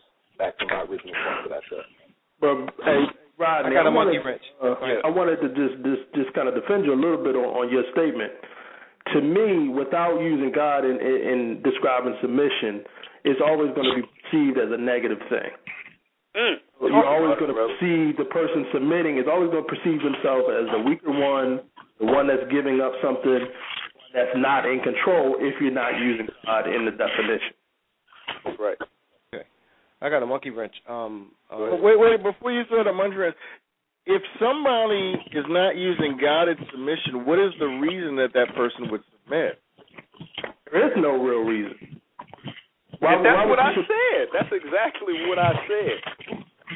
They ain't siding with you, Rodney. Don't start looking for help. They ain't siding. I'm serious. That is literally what I said. I said it makes what no sense. What would the reason that a woman would submit to her husband if she didn't believe that's what God has commanded her to do? It could be. That was his point. That was my point. Thank you. I made that point 30 minutes ago. You all are forgetting the obvious answer. It don't have to be that.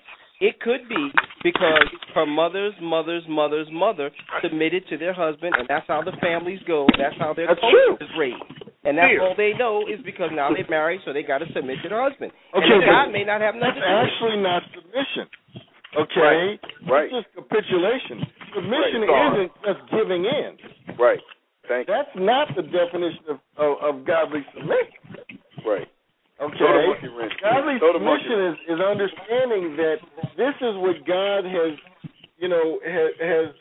given you to do, and that you are honoring God by doing it, and He will bless your family because you've done that. Andrew, you're making my point. T.O., throw your monkey wrench, please. Okay. All right. All right. So all of us head of households on this call, you know what I mean, and we make the final decisions because we are the president of our household corporations. Say that again, brother. Don't agree with me just yet. Yeah, go ahead. And so now I like the way that sounds. Now Apple stock has gone down just a little bit because they're in a little bit of trouble. Not much, but the technology needs to step it up a little bit. So all of us that are married, head of households, and we are presidents of our corporation, and we have a vice president, can we tomorrow say, hey, I'm making an executive decision, and I'm speaking directly into your household, not the Bible, your household. Can we tomorrow take all of our savings and say, okay, I'm making an executive decision to invest in Apple, put all our money in Apple, and I don't have to, and I don't need to get approval from my vice president at all. Are any of us on this call in position to make that decision? Yes. I'm in a position to make that decision. Yeah. I just might be in a position where I need to stay with one of y'all for the next 6 months. So it'll be one less phone call on household stress. I'm in that position. Yeah.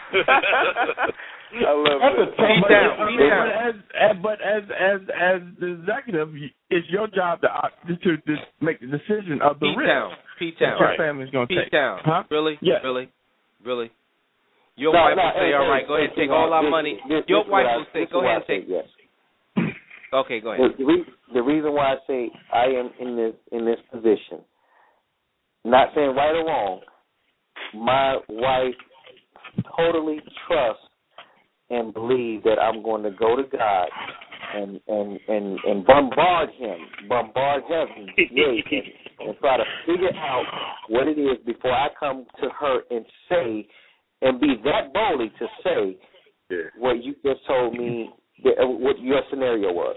She knows I don't have to worry. If he says he went to God, and God told him to do this. So I'm 150. Well, he didn't say that. All right, but listen to this. He didn't say that. Fellas. This happened to me. This happened to me, and I put my business out there in the street. I don't mind doing it because it's fast. I don't know if y'all remember, but a year ago, I sat here in this room and I was arguing with my wife, who was at home, who was coming home stressed every day. Now, she's stressed because she's put the pressure on herself to go to work for somebody every single day so we can have health insurance. Right? I just started my own business. And I made the executive decision to use all of our savings to start this business. Now, she was behind me because she knows how hard I work. Now, we made another executive decision. I told her to quit her job the next day. Well, I'm coming down there. And I asked her what she wanted to do with her life. And she said, her dream was, other things she likes to do is clean. So I said, well, executive decision one worked. Let's go with executive decision. She says, well, we're going to, I'm not going to bring enough money. We don't have no customers. And I said, well, don't worry about that because this is a faith-based business. This business is ran by God, not me. Right. And now, starting this Saturday, she has her largest contract where she'll probably see, where in one day we making much money as a lot of people make in a month. You missed it. Well, here's the distinction because you're missing it. That's not what I asked. But the decision was I said we're gonna take all that money that we had, all $30,000. I said we're gonna take it and we're gonna invest it in this business. We're gonna put our house on the line, our cars on the line, our family on the line. Who controls it though? Who's controlling that decision? Who's in charge of that decision being successful or failing? Who? He said y'all, right? No, what I'm saying is, because again, without the works is dead. So what I'm saying is, you and your wife are now investing in yourselves to make it, to either make it or not. My scenario was Apple, something where you have no control over. It's just a hunch. You have a hunch. Mm-hmm. Not y'all going to go out and grind, because you can't grind. Once you invest that money, you're done. You just got to sit and watch it and see what happens. I'm talking about something you have no control over. Can you make that? Go ahead. No, that's what I'm saying. If things go off of whims or hunches or luck or whatever you want to call it, my wife has so much faith that if I told her that God told me to put every penny into Apple, she would follow me to the hills. Now I could be lying, but her job is, I'm not going to say her job, her faith in me makes that her job to believe that that's what I did and that's what God told me. Now, it's up to me to not ever take that or make her question that, because so far it's been perfect. But, so if I tell her, hey, babe, God just told me to put all our money in Apple, she for real? Why is that? Okay, cool, go ahead and get it. You say God told you to do it. Go for it. Now, I got to be absolutely right. I got to ask you this, man. You're going to look it up. Yeah, please. It's the exact same faith. It's the exact same faith that she has in you once y'all put that ring on your finger, that you're not going to step away from the marriage. No. Faith, I mean, okay, but go ahead. Somebody got to ask Darren a question. Yeah, I got to ask. But I asked both Darren and P-Town a question. True or false? Submission is obedience. Is what? Obedience. True. Submission is obedience. True. Obedience to the word of God. That's it. Just submit to obedience.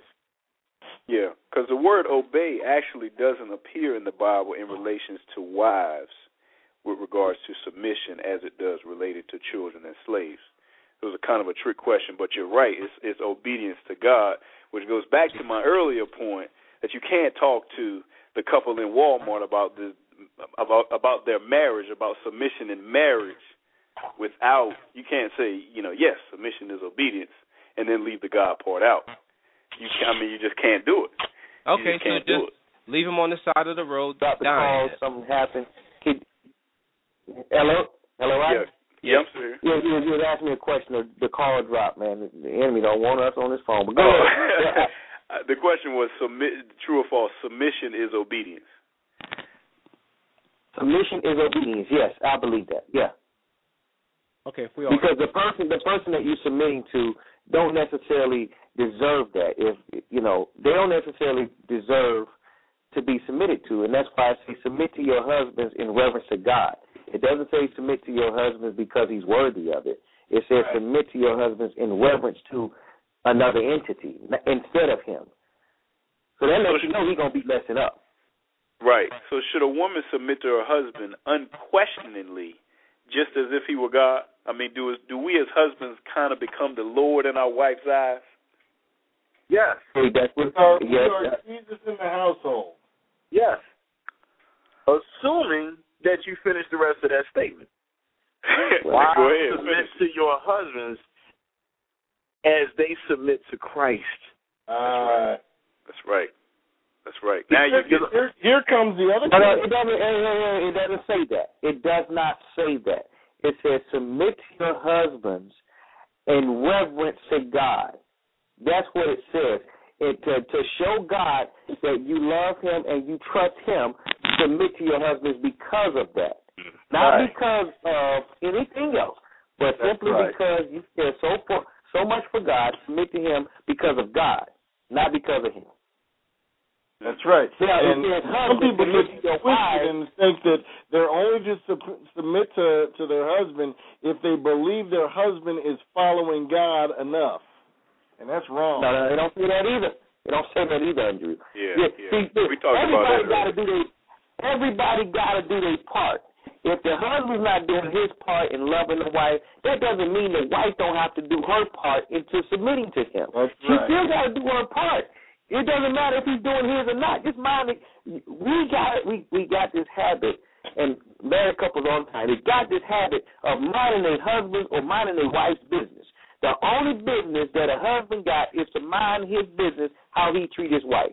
Vice versa. The wife's only business is not how her husband treat her, but how she treats him and how God told her to treat him and how God told her to submit to him. Now, she mind her. Mm-hmm. Right. I'm glad you said that because one of the challenges that we see a lot is couples come to us and say we've got a 50-50 relationship, okay? And, I do my part and he does his. Or I do my part and she does hers. The problem with that is if we look at a marriage that way, inevitably you're going to look at your spouse and go, you're not doing your part. So if you're not doing your part, then I won't do mine. Okay? And a marriage isn't about 50-50. Sometimes it takes 100 and 0. But you've got to be willing to do all of it, and it doesn't matter what your spouse is doing if they're not doing their part at that particular point or what you think that part is. So what percentage of husbands do y'all think take this responsibility to love our wives as Christ loves the church? What percentage of husbands take that directive seriously? Not as high as you think. Most husbands understand what that means. No, because the next verse says that the wives are in submission to the husbands. That the husbands are headed by the wives as Christ is the head of them and he is the head of the body. Very few people really take that literally as far as submission, man. I know I had to really learn that. Yeah. But what percentage of husbands out here do you think take that responsibility seriously? Let's take the percentage of Christian husbands, Christian household husbands. Right. I would say less than 10%. Wow. I don't know what the percentage is, but I don't think most Christians understand what that means. No. That we are to be willing to give our lives for our wives and our family. Right. And give our will and our desires for our family. That's right. That's right. That's right. But on the flip side of that, what percentage of wives take their responsibility to submit to their husbands seriously? I'll say it's probably about the same as the first. Oh. I don't know. I think women on the whole probably see it a little different than men. Just because a lot of women are raised, to this is your husband and you need to listen and do things, and a lot of men are not in that same category. Do y'all think that a person can be immature and insecure and be willingly submissive at the same time? Immature, insecure, and willingly submissive. Absolutely not. Yeah, I think you can. I think you can. How so? I think I can find an example. Well, again, I'm just talking people. Yeah. There are people who are immature, they're insecure about themselves, but let's just take a pimp and his prostitute relationship. Definition of an insecure, inferior feeling person. And they may not take no stuff from anybody else, but they're going to submit because that pimp is ahead of her mind. He directs her thoughts. He controls her movements, not by physical force, right? But because I got your mind. I've seen, Rodney, where people who are as snappy and as evil to everything else that actually will defend the pimp who's doing them the most damage to the death because he is the head of her mind. You can be both. It's not going to be good for you. It's not going to be to your best bet. But you can be split-minded like that. So what are some secrets to success when it comes to this submission thing? What are some secrets to success? Beat your woman. What did you say? He said beat your woman. Okay. You'll be staying in somebody's house for the next 6 months. All right. Rodney loves me. But, I mean, do y'all think that the Bible is crystal clear when it comes to submission, or is it a little muddy? No. Jesus watched the feet of his own apostles. Who else would need the watch? I'm the king. I fulfill the whole Old Testament every time I talk. Every time I talk, I'm just checking the stuff off of your Jewish scriptures, checking it off. But why am I sitting here submitting to these people who I picked to wash their feet? Why am I letting these people nail me up? Because submission, while you may be the king in one area, you're going to be the courier in the next. And it's the person who doesn't understand that I can be the king in this level, but that means I need to be being fed from a higher level. You run into trouble. And then you know what? There's also people, man, they know how to be the courier, but they don't know how to be the king or the queen. They don't know how to be the head of something. They just take the orders. So they just take the order. So and I might just take it a different route. If we talk about how do you mention, can you mention submission and respect in the same sentence? Is it relevant in a marriage? Yes. Okay. Is respect something that is given to you in a marriage? Because some of us are still trying to get it today. Well, Yeah, I think it is, man. I think you can have respect. I feel like this. My wife, I believe, now, if you look at this, the paper of who's got what, my wife makes more than me. My wife is actually going for her doctorate. Sure. You know, I took about a 5-minute look at the doctoral level book, closed it. Said, forget this. Yeah. She's at the last leg of that. But she will give herself and her efforts towards the common good of what we're doing together. And honestly, in my household, that's something that God has been working with me on as far as really understanding, do you see what you have in front of you? When I was talking about the courier who don't know how to be the king, that's really me. Gotcha. I respect that. That's really me. God he teach me, look, you're going to mess it up. You're going to mess up the next 10, 20 years of your life and hers by living below where I put you at, where you're supposed to be, because you don't know how to take charge of what you have in front of you. It's not about throwing delegation out. You do this and she go do that. It's about, do you see your resources?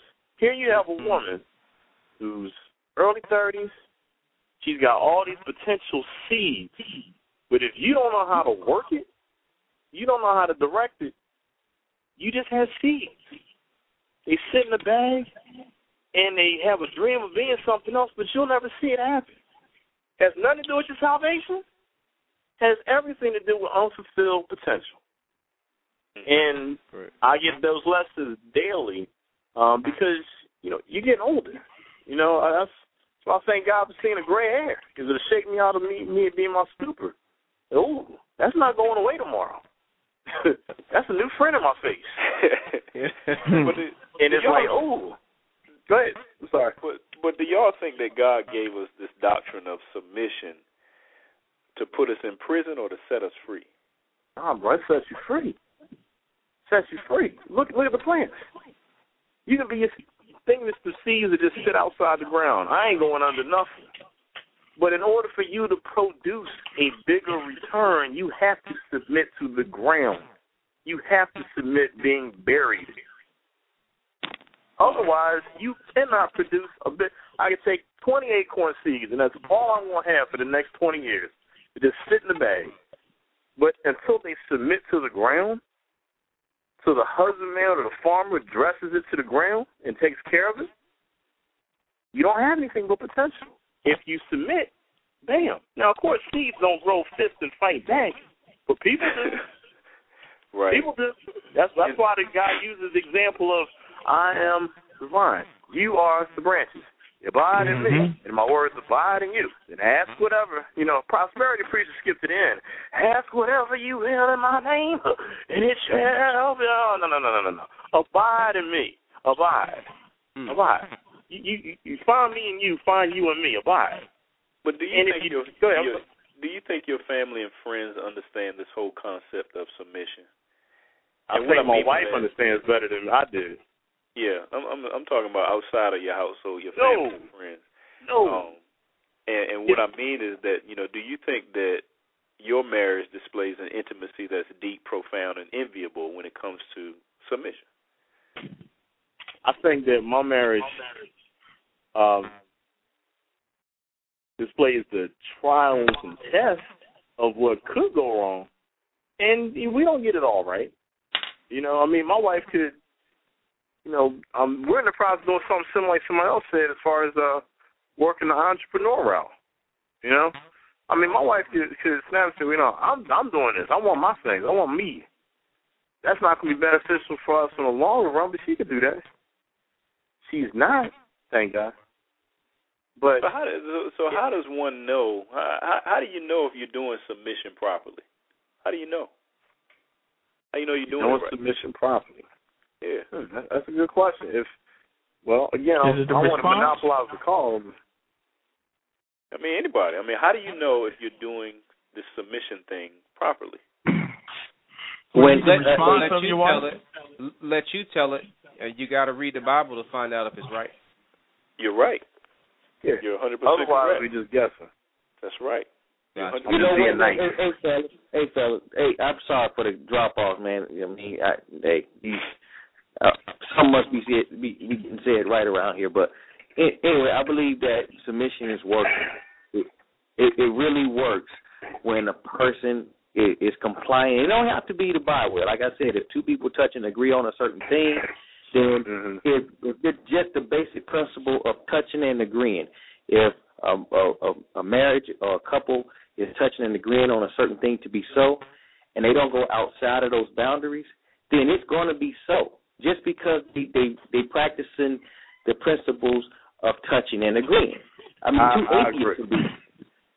So when it comes to submission, should we follow culture or should we follow Christ? Like you only get one choice. You are on fire tonight, Rodney. You are on fire. Hey, Ike, are you still on the phone? Watch this. Hold on. Ike, watch this. Should husbands submit to their wives?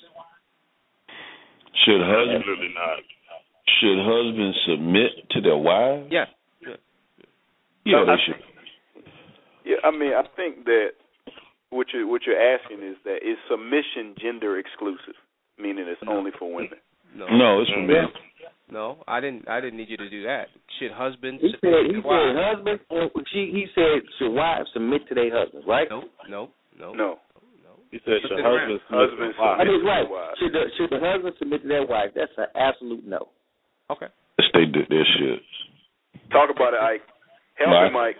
I submitted not too long ago, Tony. I had to take one for the team. I understand. Thank you for keeping it real. I mean, I understand. This is 2013. I get it. No. Okay, go ahead. I want to hear this because now I'm not going to consider your wife and follow what she say because we all know that can happen too. We're talking about submitting to your wife.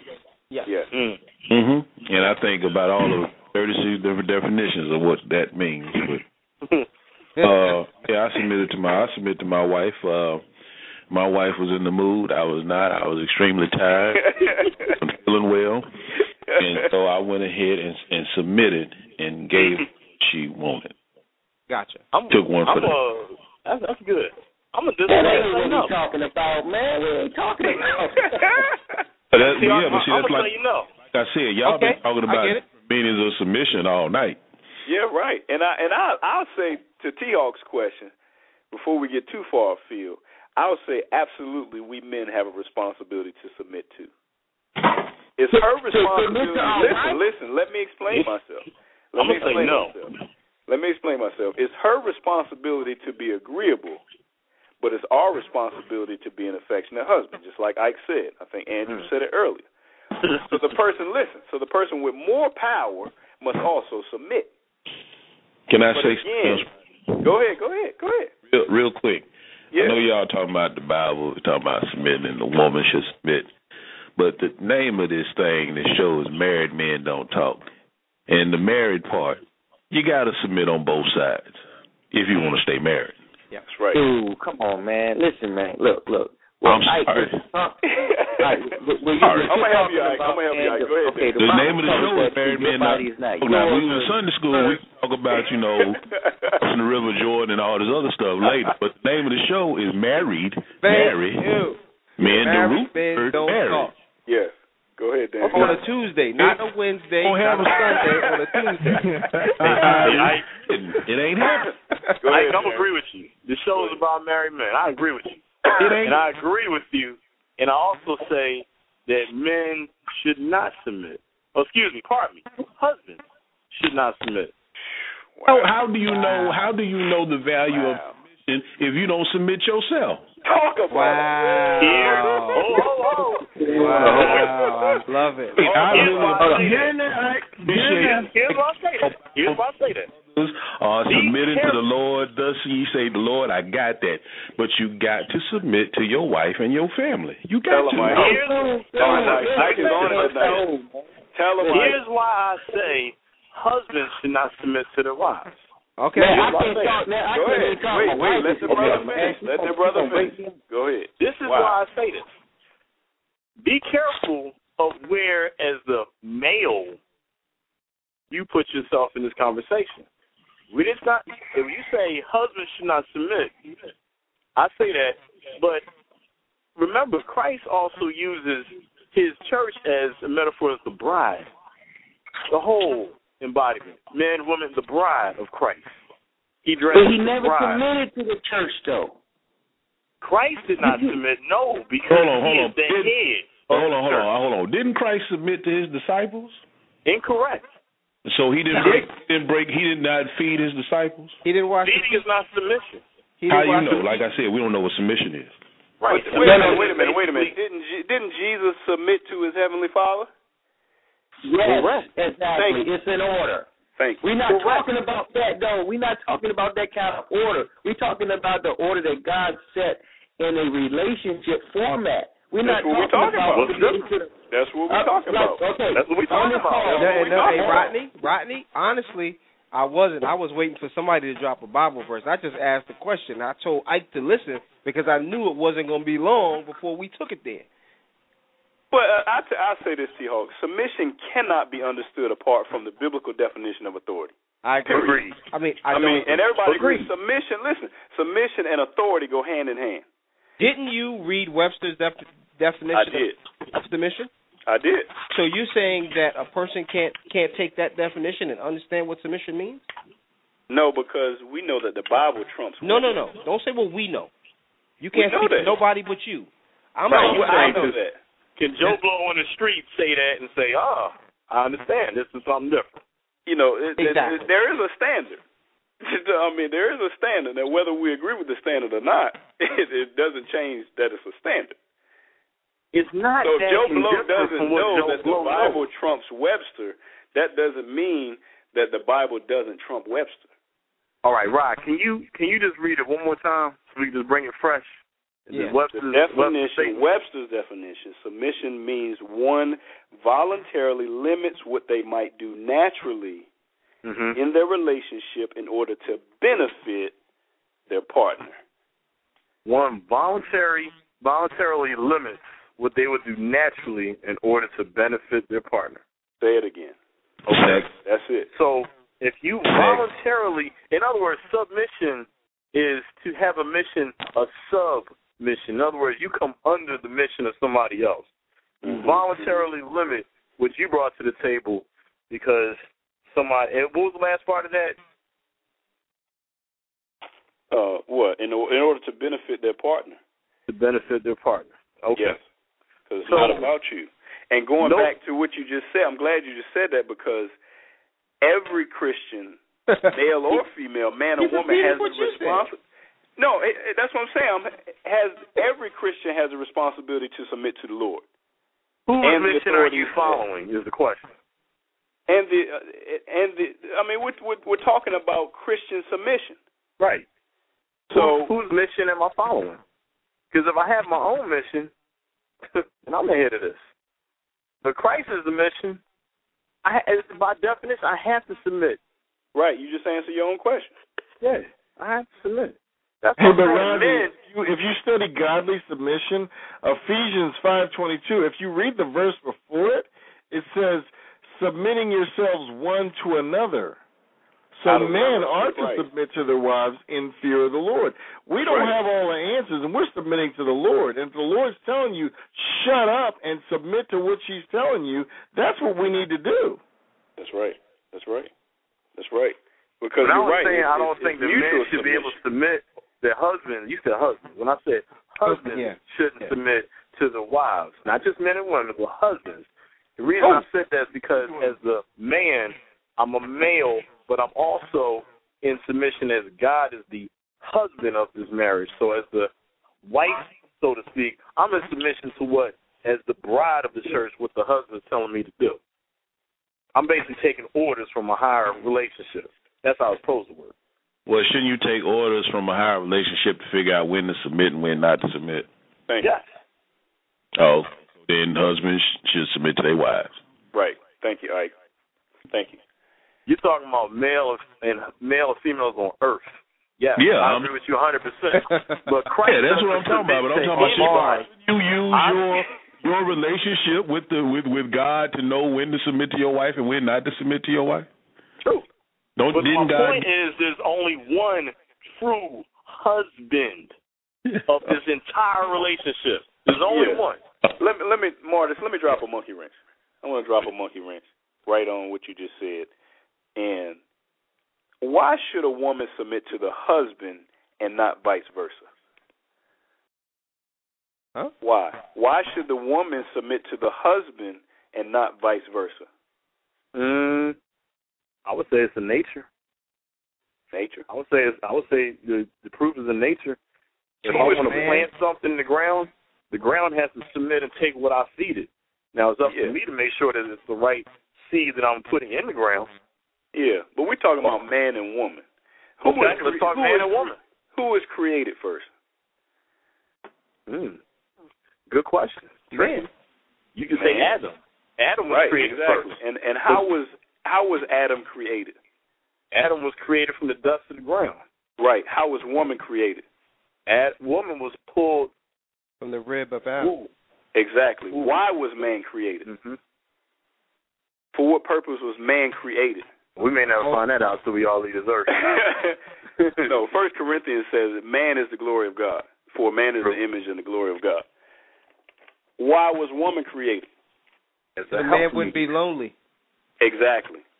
Woman was created for man, and God placed woman into the care of man. That's also in 1 Corinthians. How many years ago was that? Many years ago. 54. Why are we even there? We're in 2013. Can we keep it in 2013 for 5 minutes?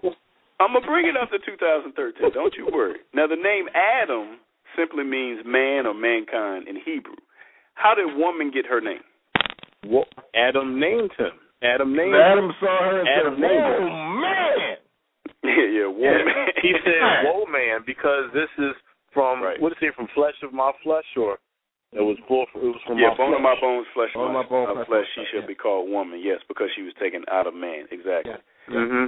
So, regarding the command in the Garden of Eden not to eat of the tree of knowledge of good and evil, who did God give the command to? Adam, Eve, or both of them? Adam. Right. Good.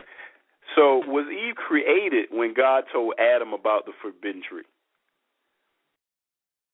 I'm gonna say created as she was never created. She was formed, I believe. Right. Maybe Formed. Yeah. Was Eve formed when God told Adam about? Here's why I'm gonna say no. You back yourself into a corner, Rodney, and you don't even realize it. You're backing yourself right into a corner. Because if you read carefully, what Satan said is, what did God say about this tree? He never spoke to Adam.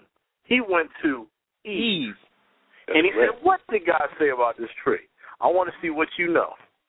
And he said, go ahead. We are not to eat of this tree nor touch it, lest we die. Mm-hmm. Right there, Yep. That tells me that Adam told Eve the instruction. How do I know that? Because God never told Adam not to touch the tree. Now, why is that significant? Because I'm saying, I know, but why is that significant? Because God put the tree there. The tree actually was representative of Satan being cast out of heaven. God did not. He took the tree, the rooting of the knowledge of good and evil. Satan was Lucifer before he was good, and then I'm going to make myself like God, evil. He had good and evil was thrown out. Let us make man in our image. God created Adam. He pulled Eve from within so that he could see what it was that he already had in him. But he had a tree of knowledge of good and evil. It was their choice. It said it was in the midst, right in the middle. Every day they woke up, it was right there. It was their choice to leave it there. Go ahead, T.O. Now, and I'm going to take your analogy that you backed yourself into the corner, and I really wish you wouldn't have done that, to 2013. Who made the executive decision to eat from that tree and give it to her husband? Eve. It was Eve. What's going on in 2013 in our households right now? How much different is it? How much different is it? How much, listen, how much authority do we really have in 2013 with these independent women that we married? That guy just said something bold right there. How much do we have? I mean, I'm pretty sure we would like to have more, or in our minds we think we have more, but when it comes down to brass tacks, how much do we really have? Who can really say, other than Darren, yes, I'm gonna go and take all of the money, your money, my money, kids' money, college fund, everything, and invest in Apple tomorrow? and there's nothing you can do or say about it because I am the president of this family. Who can do that? But you forget one key thing. What's the key? Adam and Eve made a decision if you believe that Bible to be true, these two individuals made a decision while they were in perfect standing with God. Because of that decision, they now took on sin. Everything after those two has been dealing with a sin nature. Okay. So, we all got women that are going to be fighting against us, and they got husbands that are going to be fighting against them, but that's just the nature of the human. That wasn't the nature of Adam and Eve. But Eve sinned first, which somebody brought up. But who did God rebuke first after they ate the fruit? Of course, he rebuked Adam because he was the one that the covenant was made with. And Adam was standing right there when she did this. Oh, man, that's the key part, dog. Standing right She gave it to him. Who was with him? He stood by like Dumb Donald and watched the whole thing go down. Adam was right there. She made she made the executive decision. We're going to disobey whatever it is that God told you. I ain't worried about that. We're going to eat from this tree, and you're going to eat it with me. Why would you be eating the fruit? Right. But, I mean, you're right, Andrew, is that God considered Adam the head of the family for both of them. Isn't it interesting that Eve being made from his rib, that this Satan, in order to get to the heart of what God created, you went through the rib, the protection. Not a coincidence. That's what's done today. Back to 2013. Let's stay in 2013. Thank you. Yeah. If I want to get to the heart of the family, let's just jump back 150 years. John Lynch, down in Virginia, said, "Why are you killing all the slaves? So y'all killing your produce. Let me show you what you should do. So you take the male and you break him in front of the woman. The woman is the one who is going to produce after the man's gone, but you keep a few around his bucks. Now that you've broken him, you've educated this woman to take on understanding where her place is. So whatever she produces from this point forward, she will instruct and teach on how you want them to be raised. You take the woman and you go through the woman and you show something different, something counter. You just need to plant that seed. He's going to birth more seeds. If I can change the direction of that seed that's coming out, she'll do the nurturing. Nurturing is natural. But I just need to make sure that you nurture what I want you. Choosy moms choose what, fellas? Jim. You know why we know that? And I ain't saying no Jip in 20-something years because we had parents, grandmama, big mama in them, TV, choosy moms choose Jip and everything other slogan. Because it's not a coincidence. You don't see no scruffy, bearded-looking guy with neat hair selling Jif or food or snacks. They want somebody who has that all-American appeal or that appeal that appeals to other women. I want to make it look cool. But I want to bring it back to 2013.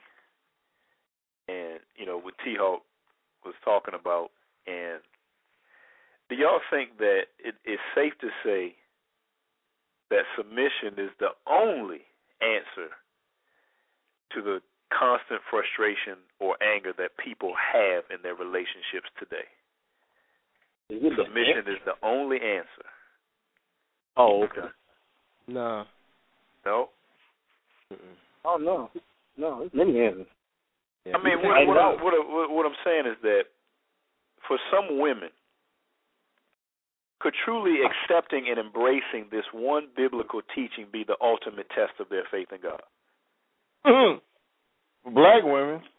Oh, Andrew. Wow. But I mean, really, fellas, if a woman truly subjects herself to her husband, wouldn't she start to flourish? I mean, could she actually gain the security and contentment the same way her children feel secure and content in her nurturing care? I mean, isn't this what most women want? I think we talked about that many moons ago, what women want. But for some women, could truly accepting and embracing submission be the ultimate test of their faith?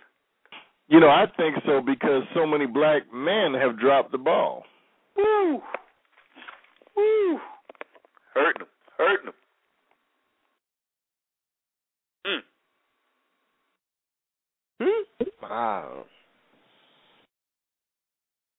I mean, that's the bottom line. I mean, we have dropped the ball and have not given our sisters reason to trust us.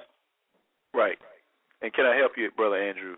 Because you were sitting across from me this Sunday where our pastor was talking about Shadrach, Meshach, and Abednego, one bad Negro in some translations. But what's the connection between what they did and the topic tonight? Shadrach, Meshach, and Abednego. What did they do? They gave up what they wanted for what God wanted. And what's the topic? Submission. Did they submit? Yeah. Mm-hmm. And who did they submit to? Did they submit to earthly beings, or did they submit to God? They said, "Hey, God, you're gonna rescue us." Exactly. They didn't bow down. They did not submit. They didn't know if God was just going to show up and pull them out, or they were going to be rescued in the afterlife. But they trusted enough in God to know that God wasn't going to let them down. Right. But the key word is that they did not submit to King Nebuchadnezzar. Right. And the bottom line is we've got to have enough faith in God's word as men and women to understand that we have got to submit to each other. Look, excuse me, bro, please, just give me, can I get 2 seconds, man? Go ahead. Go ahead, bro. We look, man, God is no way is going to, when you looking at those scriptures back to back, God is talking in Corinthians when you talk about husbands husbands love your wives as Christ loved the church. Then he goes to the wives. Wives, submit to your husbands in reference to God. Then he goes to submit to one another as out of reverence for Christ. Out of reverence for Christ. Out of reverence for Christ. When he's talking to 3 different categories of people. And when you read that third category, you think he's talking to the husbands and the wives. He's not talking to the husbands and the wives. He's talking to the brethren in the church. That's exactly why he had to watch each person's feet. Uh-oh, hello? Yeah, go ahead. Yeah. All right. Well, that's exactly why he's washing everybody's feet, because Peter was like, hold on, you look higher than us. You're higher than us. Ain't no way you about to wash my feet. Because that was a job of a slave. That was the last job that anybody want. And when Jesus wrapped that towel around his waist and did his foot washing, Peter was like, no, you ain't finna wash my feet. That was an example of showing I'm no higher than the church than you are. I'm submitting to you, and you're going to submit to me. And everybody submit. Who's last is the one that's going to be first. And so he demonstrated all that to show that the brothers in the church, this is how we're supposed to submit to one another, because nobody is greater than the next. They were so much alike that Judas had to come and kiss Jesus on the cheek to show the guys, hey, this is the one who is Jesus, because they couldn't even recognize him. They was all the same. But everybody had their own job. Now, when he's talking about submit to one another, he's not talking about wives submit to the husbands and husbands submit to the wives. But Darren, wait a minute. Now you said that, Christians, we're to submit to one another. That's what the word said. We agree on that, correct? Right. Now servanthood is what we're supposed to do as fellow believers, right? Yes. And a servant's role is to make sure that the other person's needs are met, correct? Yes. So how does that tie back to the marriage? It ties back to the marriage because the servanthood in the church is a hierarchy. He tried to strip the hierarchy from it because he said everybody got their own jobs. You got deacons. Well, he said... Yeah, no, I'm talking about marriage. I'm not talking about the church. I'm talking about servanthood in marriage to your wife, serving your wife. Okay. Look at the demonstration that Jesus left. If you look at the term submission and you look at the term love is greater than submission. And that's why Jesus died for the church, because he showed how much that's more than submission. But Dan, hold on, because you talked about, Jesus and you talked about the bride, being the church and everything. So what gender is Jesus? He is okay. If the church is the bride, then he is the groom. Right. So he's a man. Correct? He's a man, right? He's a man. He's a man, right? So and he was submitting, right? He submitted. No, he loved the church so much that he died for her. Right, which was the ultimate act of submission. You can call it that, but that's not what the Bible calls it. That's not. Listen what I'm saying. That's what I'm saying. The love is greater than. See, people got it twisted. They think that the submission is greater than love, and it's not that. That's why the husband has the greater responsibility than a wife, because his greater responsibility is to love her. But I think that's what God's ultimate responsibility was to love the world. He gave his only begotten son. That's more than submission. But Darren, let me help you, because I think that it's not just love. It's what's called agape love. Now, I'm sure you've heard of that term, agape love, right? Right. So that means agape love means selfless love of one person for another without sexual implications. So it's love that's spiritual in nature. So agape love is love which is of and from God, whose very nature is love himself. But so let me ask you this: does agape love, what you're talking about, have anything to do with the recipient? It has nothing to do with the recipient. That's right. It's the responsibility of the husband to give his wife agape love, whatever greater love that is. He got to love her to the utmost. The utmost. Just like Christ loved the church, the utmost. You mean like how Christ died in, what was it, Matthew 20-something, 26?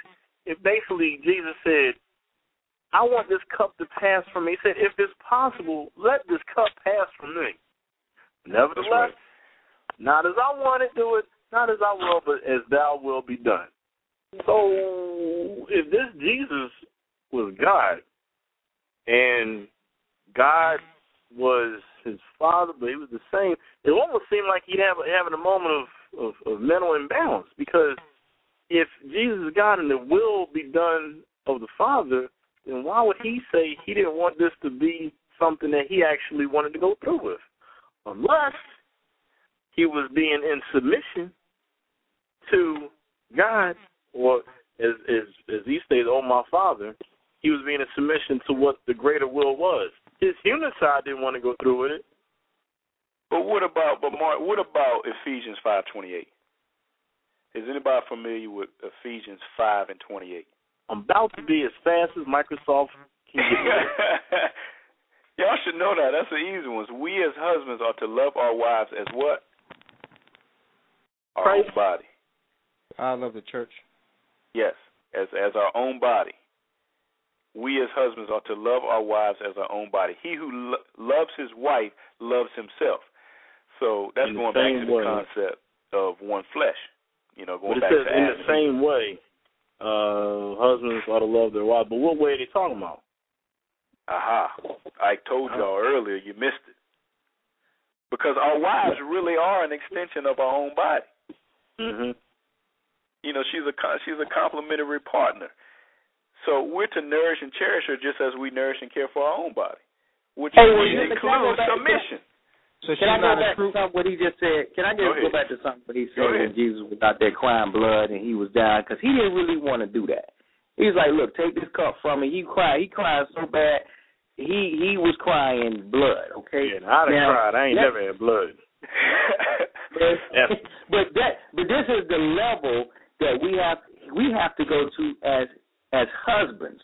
We got to go through the level as husbands that we say, look, I don't want to, man, this woman is getting on my nerves so bad. I want to leave this relationship. I don't want her no more. She's getting on my nerve. But if this ain't her, take her from me. But if not thy will, but not my will, but thy will be done. And that's what level we got to get on when we talking about loving our wife. And a lot of us ain't on that level. But if we on that level and loving her that much, guess how much more she will willingly submit to us? And people ain't on that level yet. Now he's speaking because, and you just talked about how Jesus chose to submit himself, even though he didn't want to the whip, the thorns, the persecution, the nails, for your benefit, for my benefit. So, as a bride, because we are bride. Exactly. So regarding submission, Jesus asked the wife to simply show respect and to submit. But he asked us to die. Now watch this. Paul wrote, husbands, love your wives just as Christ loved the church and gave himself up for her. So here's the question. Is what Paul asked the husband to do actually harder than what he asked the wife to do? I mean, ask yourself, are you dying daily to... Yes, because are you dying daily to what you want to make sure that your wife gets what she needs? And that's what Ike was talking about earlier. Submission.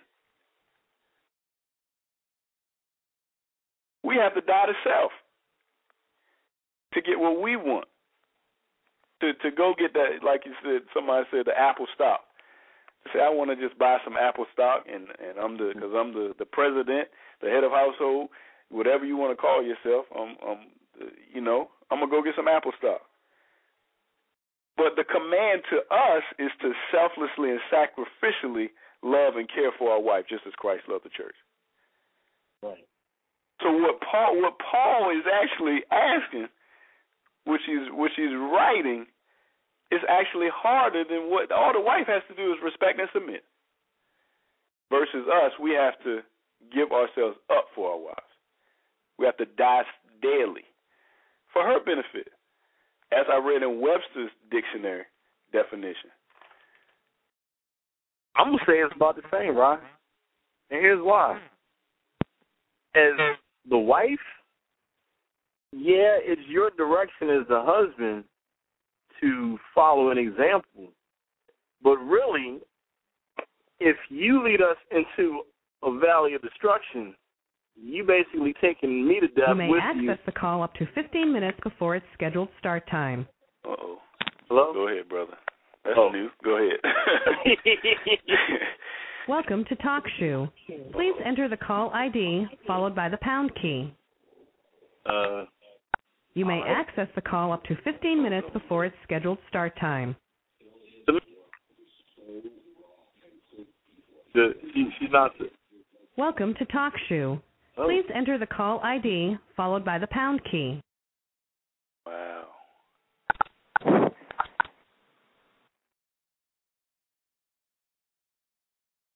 I don't know what happened. Let me bring y'all back. Enter the call ID.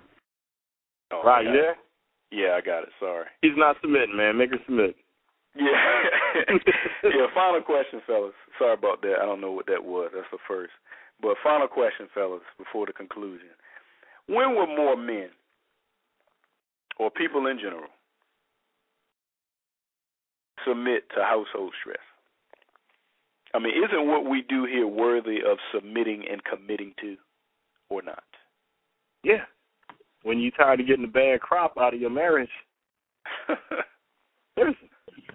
household stress, I say this with, respect for what you guys do, but household stress is not the be-all, end-all, one-stop salvation for America. It's an answer that's plugged into the source. I believe that. Right. But, in general, let's just say the household stress type, vehicles in the world that operate like this, when you get tired of coming up with, a bad result because you keep mixing wrong ingredients together, you bake it at 350 and it comes out tasting terrible. You get tired of that enough, or you're not getting the results you want, you're going to plug into something that should be plugged into God. I believe if this type of show if it was positioned as this is the answer for America as Rodney and T-Hawk see it, it's going to last but so long. Think of it like this. Think of my computer, right? You know what daisy chaining is? No, I've heard the term, but daisy chain. The daisy chain would be like if I take my laptop and I take my phone and I charge my phone off of my laptop versus plugging it straight into the wall socket. Oh yeah. Okay. Gotcha. So think of it like this: if I'm connected to, as the phone connected to household trust, the laptop, and that's it. Well, yeah, I'm gonna get charged slowly, but eventually we're gonna both die out. Yeah. But if the computer is charged into the main line, well, I'm going to get fed. Watch this, though. I'm going to get fed, but not as fast and fluidly and completely as if I plug into the same source myself.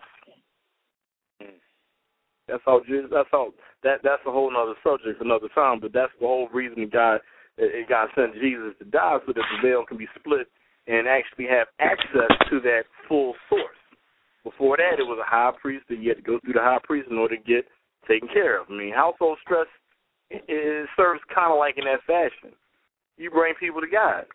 I don't know about this Jesus and what you're talking about, but I like Rodney T. Hawk and Ike, and it's just a fun little gathering of guys. You bringing people sort of like the high priest to a better understanding, but you don't stay with just Jesus. The idea is to move them from you to the direct source. Still plug in, man. Still plug in if need be.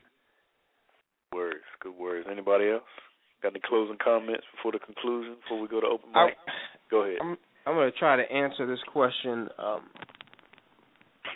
and the reason why I think that a lot of people may not plug in more than we want them to plug in. I don't think that the direction that it's gone in recently is user-friendly to a lot of folks.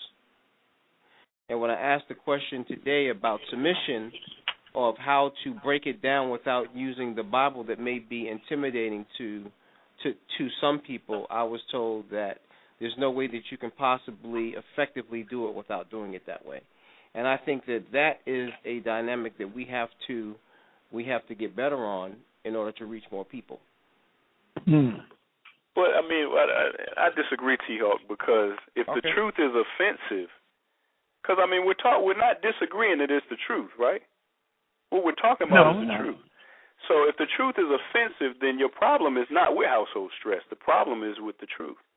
Well, is the purpose of the show to speak truth or to help marriages?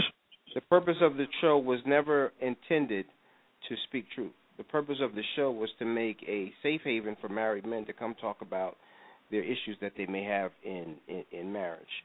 It was mentioned to be.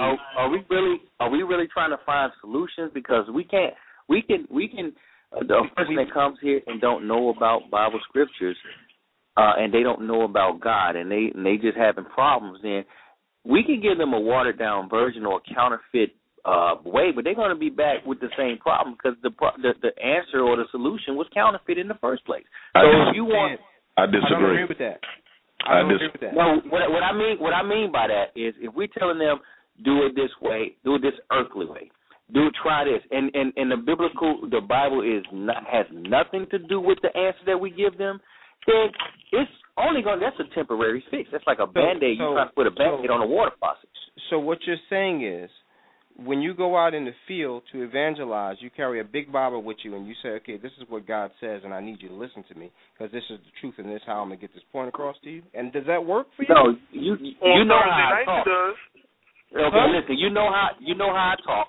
So I'll be direct to people and let them know if the truth is what they want, if a perfect marriage is what they want, then, and I think I'm gonna make this analogy tomorrow night on TV.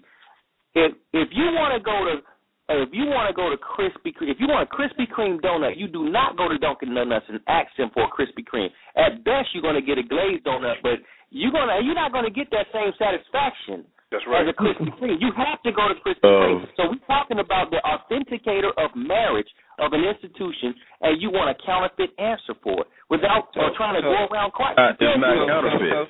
It's not counterfeit. It's articulation. Because the purpose of the show, one of the main purposes of the show is for married men to come and talk about their issues. So if there is someone here going through an issue that someone else needs some help on they can identify with, then they can get some help and get some different perspective. Yep. Okay, well, those men we're not hearing. And if they have a problem, they need to come on the show. And Why are They we not can't? hearing them? Why are we That's not on hearing them? them. I mean, that's No, on them. you That's can't. not on But us. no, listen. Hold on a second. It's not on them. I wasn't this thing wasn't created for me to say that's on them. It's got to be for everybody. No, if it's somebody not. gets But on you this said, show you and said says, it earlier that it's not for everybody. Hold on. I never you said that. I never. What do you mean? You said that. You said this show is not for everybody. This thing that we do is not for everybody. We no, know that's that. what you said. No, you said that. When, just now? Yeah, you said it a few minutes ago. I said user friendly for everybody. It's not. It's not going to be. Okay, it's so not you're not going to hearing be. me again. It's impossible. Okay, I understand what again. y'all are saying. Like, if I come in and, hey, I just got some issue with my woman, and look, I just need that. I don't have nothing to do with none of this church stuff, but you guys seem to have some answer. Let's see what you got. And can you do it without having it tie all back to Jesus and the Bible and all that stuff? No, you Thank can't. Thank you. You can't talk about. You We can't just can get on and What do you mean you talk can't? about. I don't understand why you I say don't you understand can't. just getting on and talking about issues with no solution. What is the I point of that? understand your point, Come on, Ryan. man. What You is can't the come point on of this that? show. Listen. You can't come on this call every week with a solution. It just don't Really? because you don't have the solution. I don't. You can't get in somebody else's But somebody marriage and else have a does. solution. Somebody has a solution every week. Somebody has the solution every week.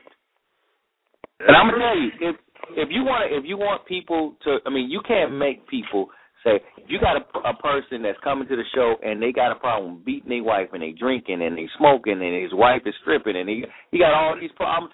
You can talk to him and say, okay, stop drinking or stop stripping or stop. Right. That's not the benefit. That's true. They need to do that because, but what needs to happen ultimately, if they don't seek Christ or they don't find Him or we don't lead them to Christ, then they're gonna go back to that same thing. So that's why How do you do it? How do you? I hear you, and I agree with that. But y'all missing the question is, how do you get that person off the block and start running? How do you leave him where he's at? I've always said that you cannot get that person off the block. The person has to come off the block. Okay. So then, what are we doing? So I understand. How do you marketing what you got? What are we How do you doing? market what you got? Thank you. What are we doing then, Rodney? Y'all should change the title of the show to how God can improve how your relationship. Right. Ike, I'm with Ike. Let's do it. Let's just change the Bible study. That's what this show is. You know what happens here? And there's and hold on, don't get me wrong. There's nothing wrong with that at all. Nothing at all. But you got to call it what it is, just like Darren said. Let's not call it what it's not. If it's the truth, that's what it is. If we're on here to talk about how God's ideal and what God in the Bible says about marriage, if that's what we're on here to do, then let's call it what it is, and then we'll attract people that want to hear that. Exactly. Then you get the right demographic. And you get what we have now. Yeah.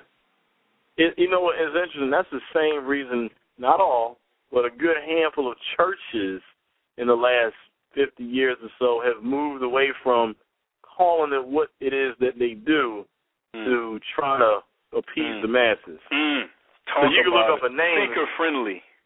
Yeah, I'm gonna look up now. You go to church 1970s where everybody was greasy, and you're like, what church you go to? Oh, I go to the Holiness Strong Salvation of the Get It Right Now Apostolic Church of the Living God. Now you go somewhere, you might go to a place and be like, where your church at? Oh, we go to the Church of the Power Community of Words. Huh? What's that? Sounds good. But you don't really know what you got. And granted, some places, yes, the name is there, but the word of what's being done is just as strong as ever. But there's a good amount of places where it's about the numbers. I think what y'all got is a good thing.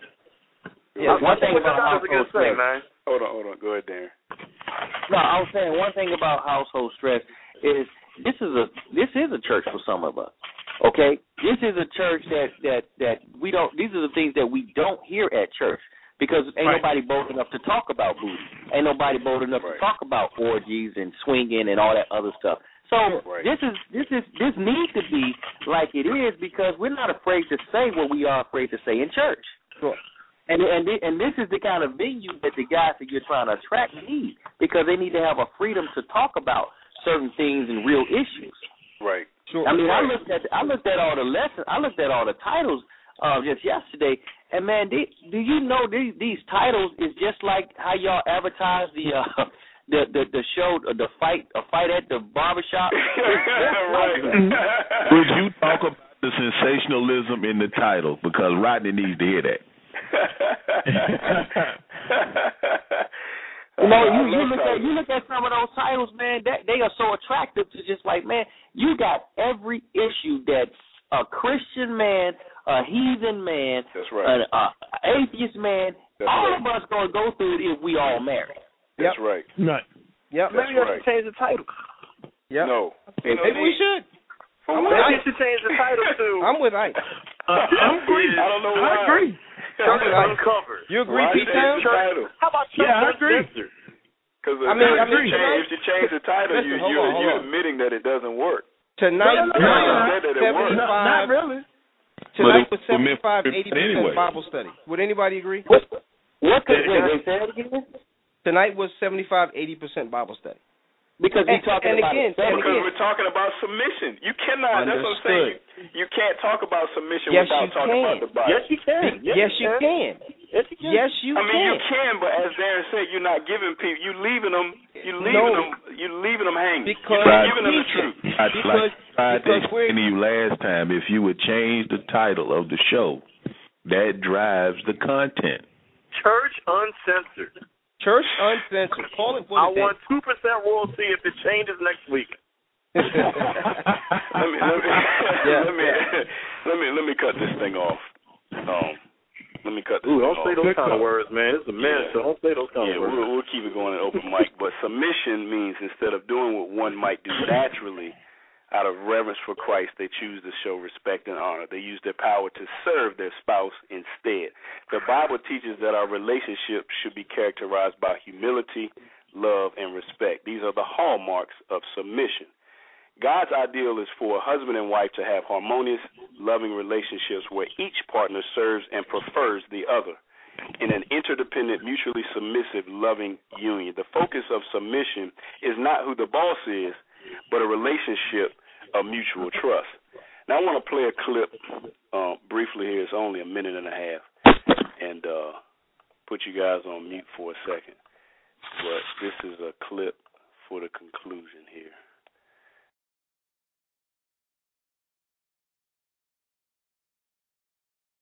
You got to get into the whole aspect of defining follow. I mean, does she have to go drink alcohol and dance on tables because he tells her to? Then absolutely not. That's in doing that, is that disrespectful? Absolutely not. Because again, you have to understand position. We don't love Christ because he was a man and or because he was born as a man. We love him because of the position that he has as Christ.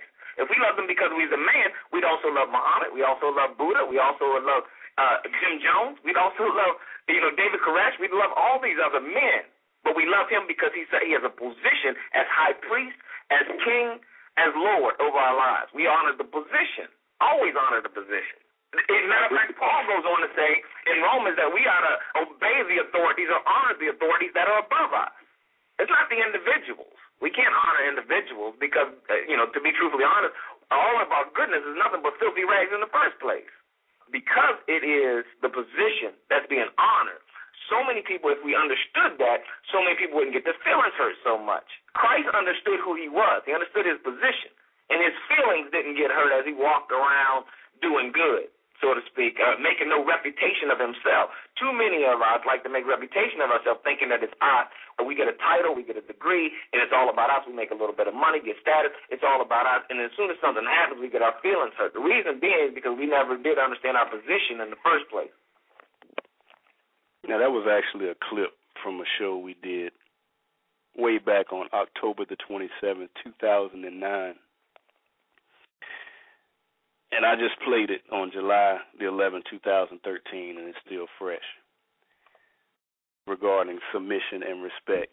And my final statement is this, fellas. Show me a man who lays down his life for his wife, and I'll show you a wife who has no problem with submission.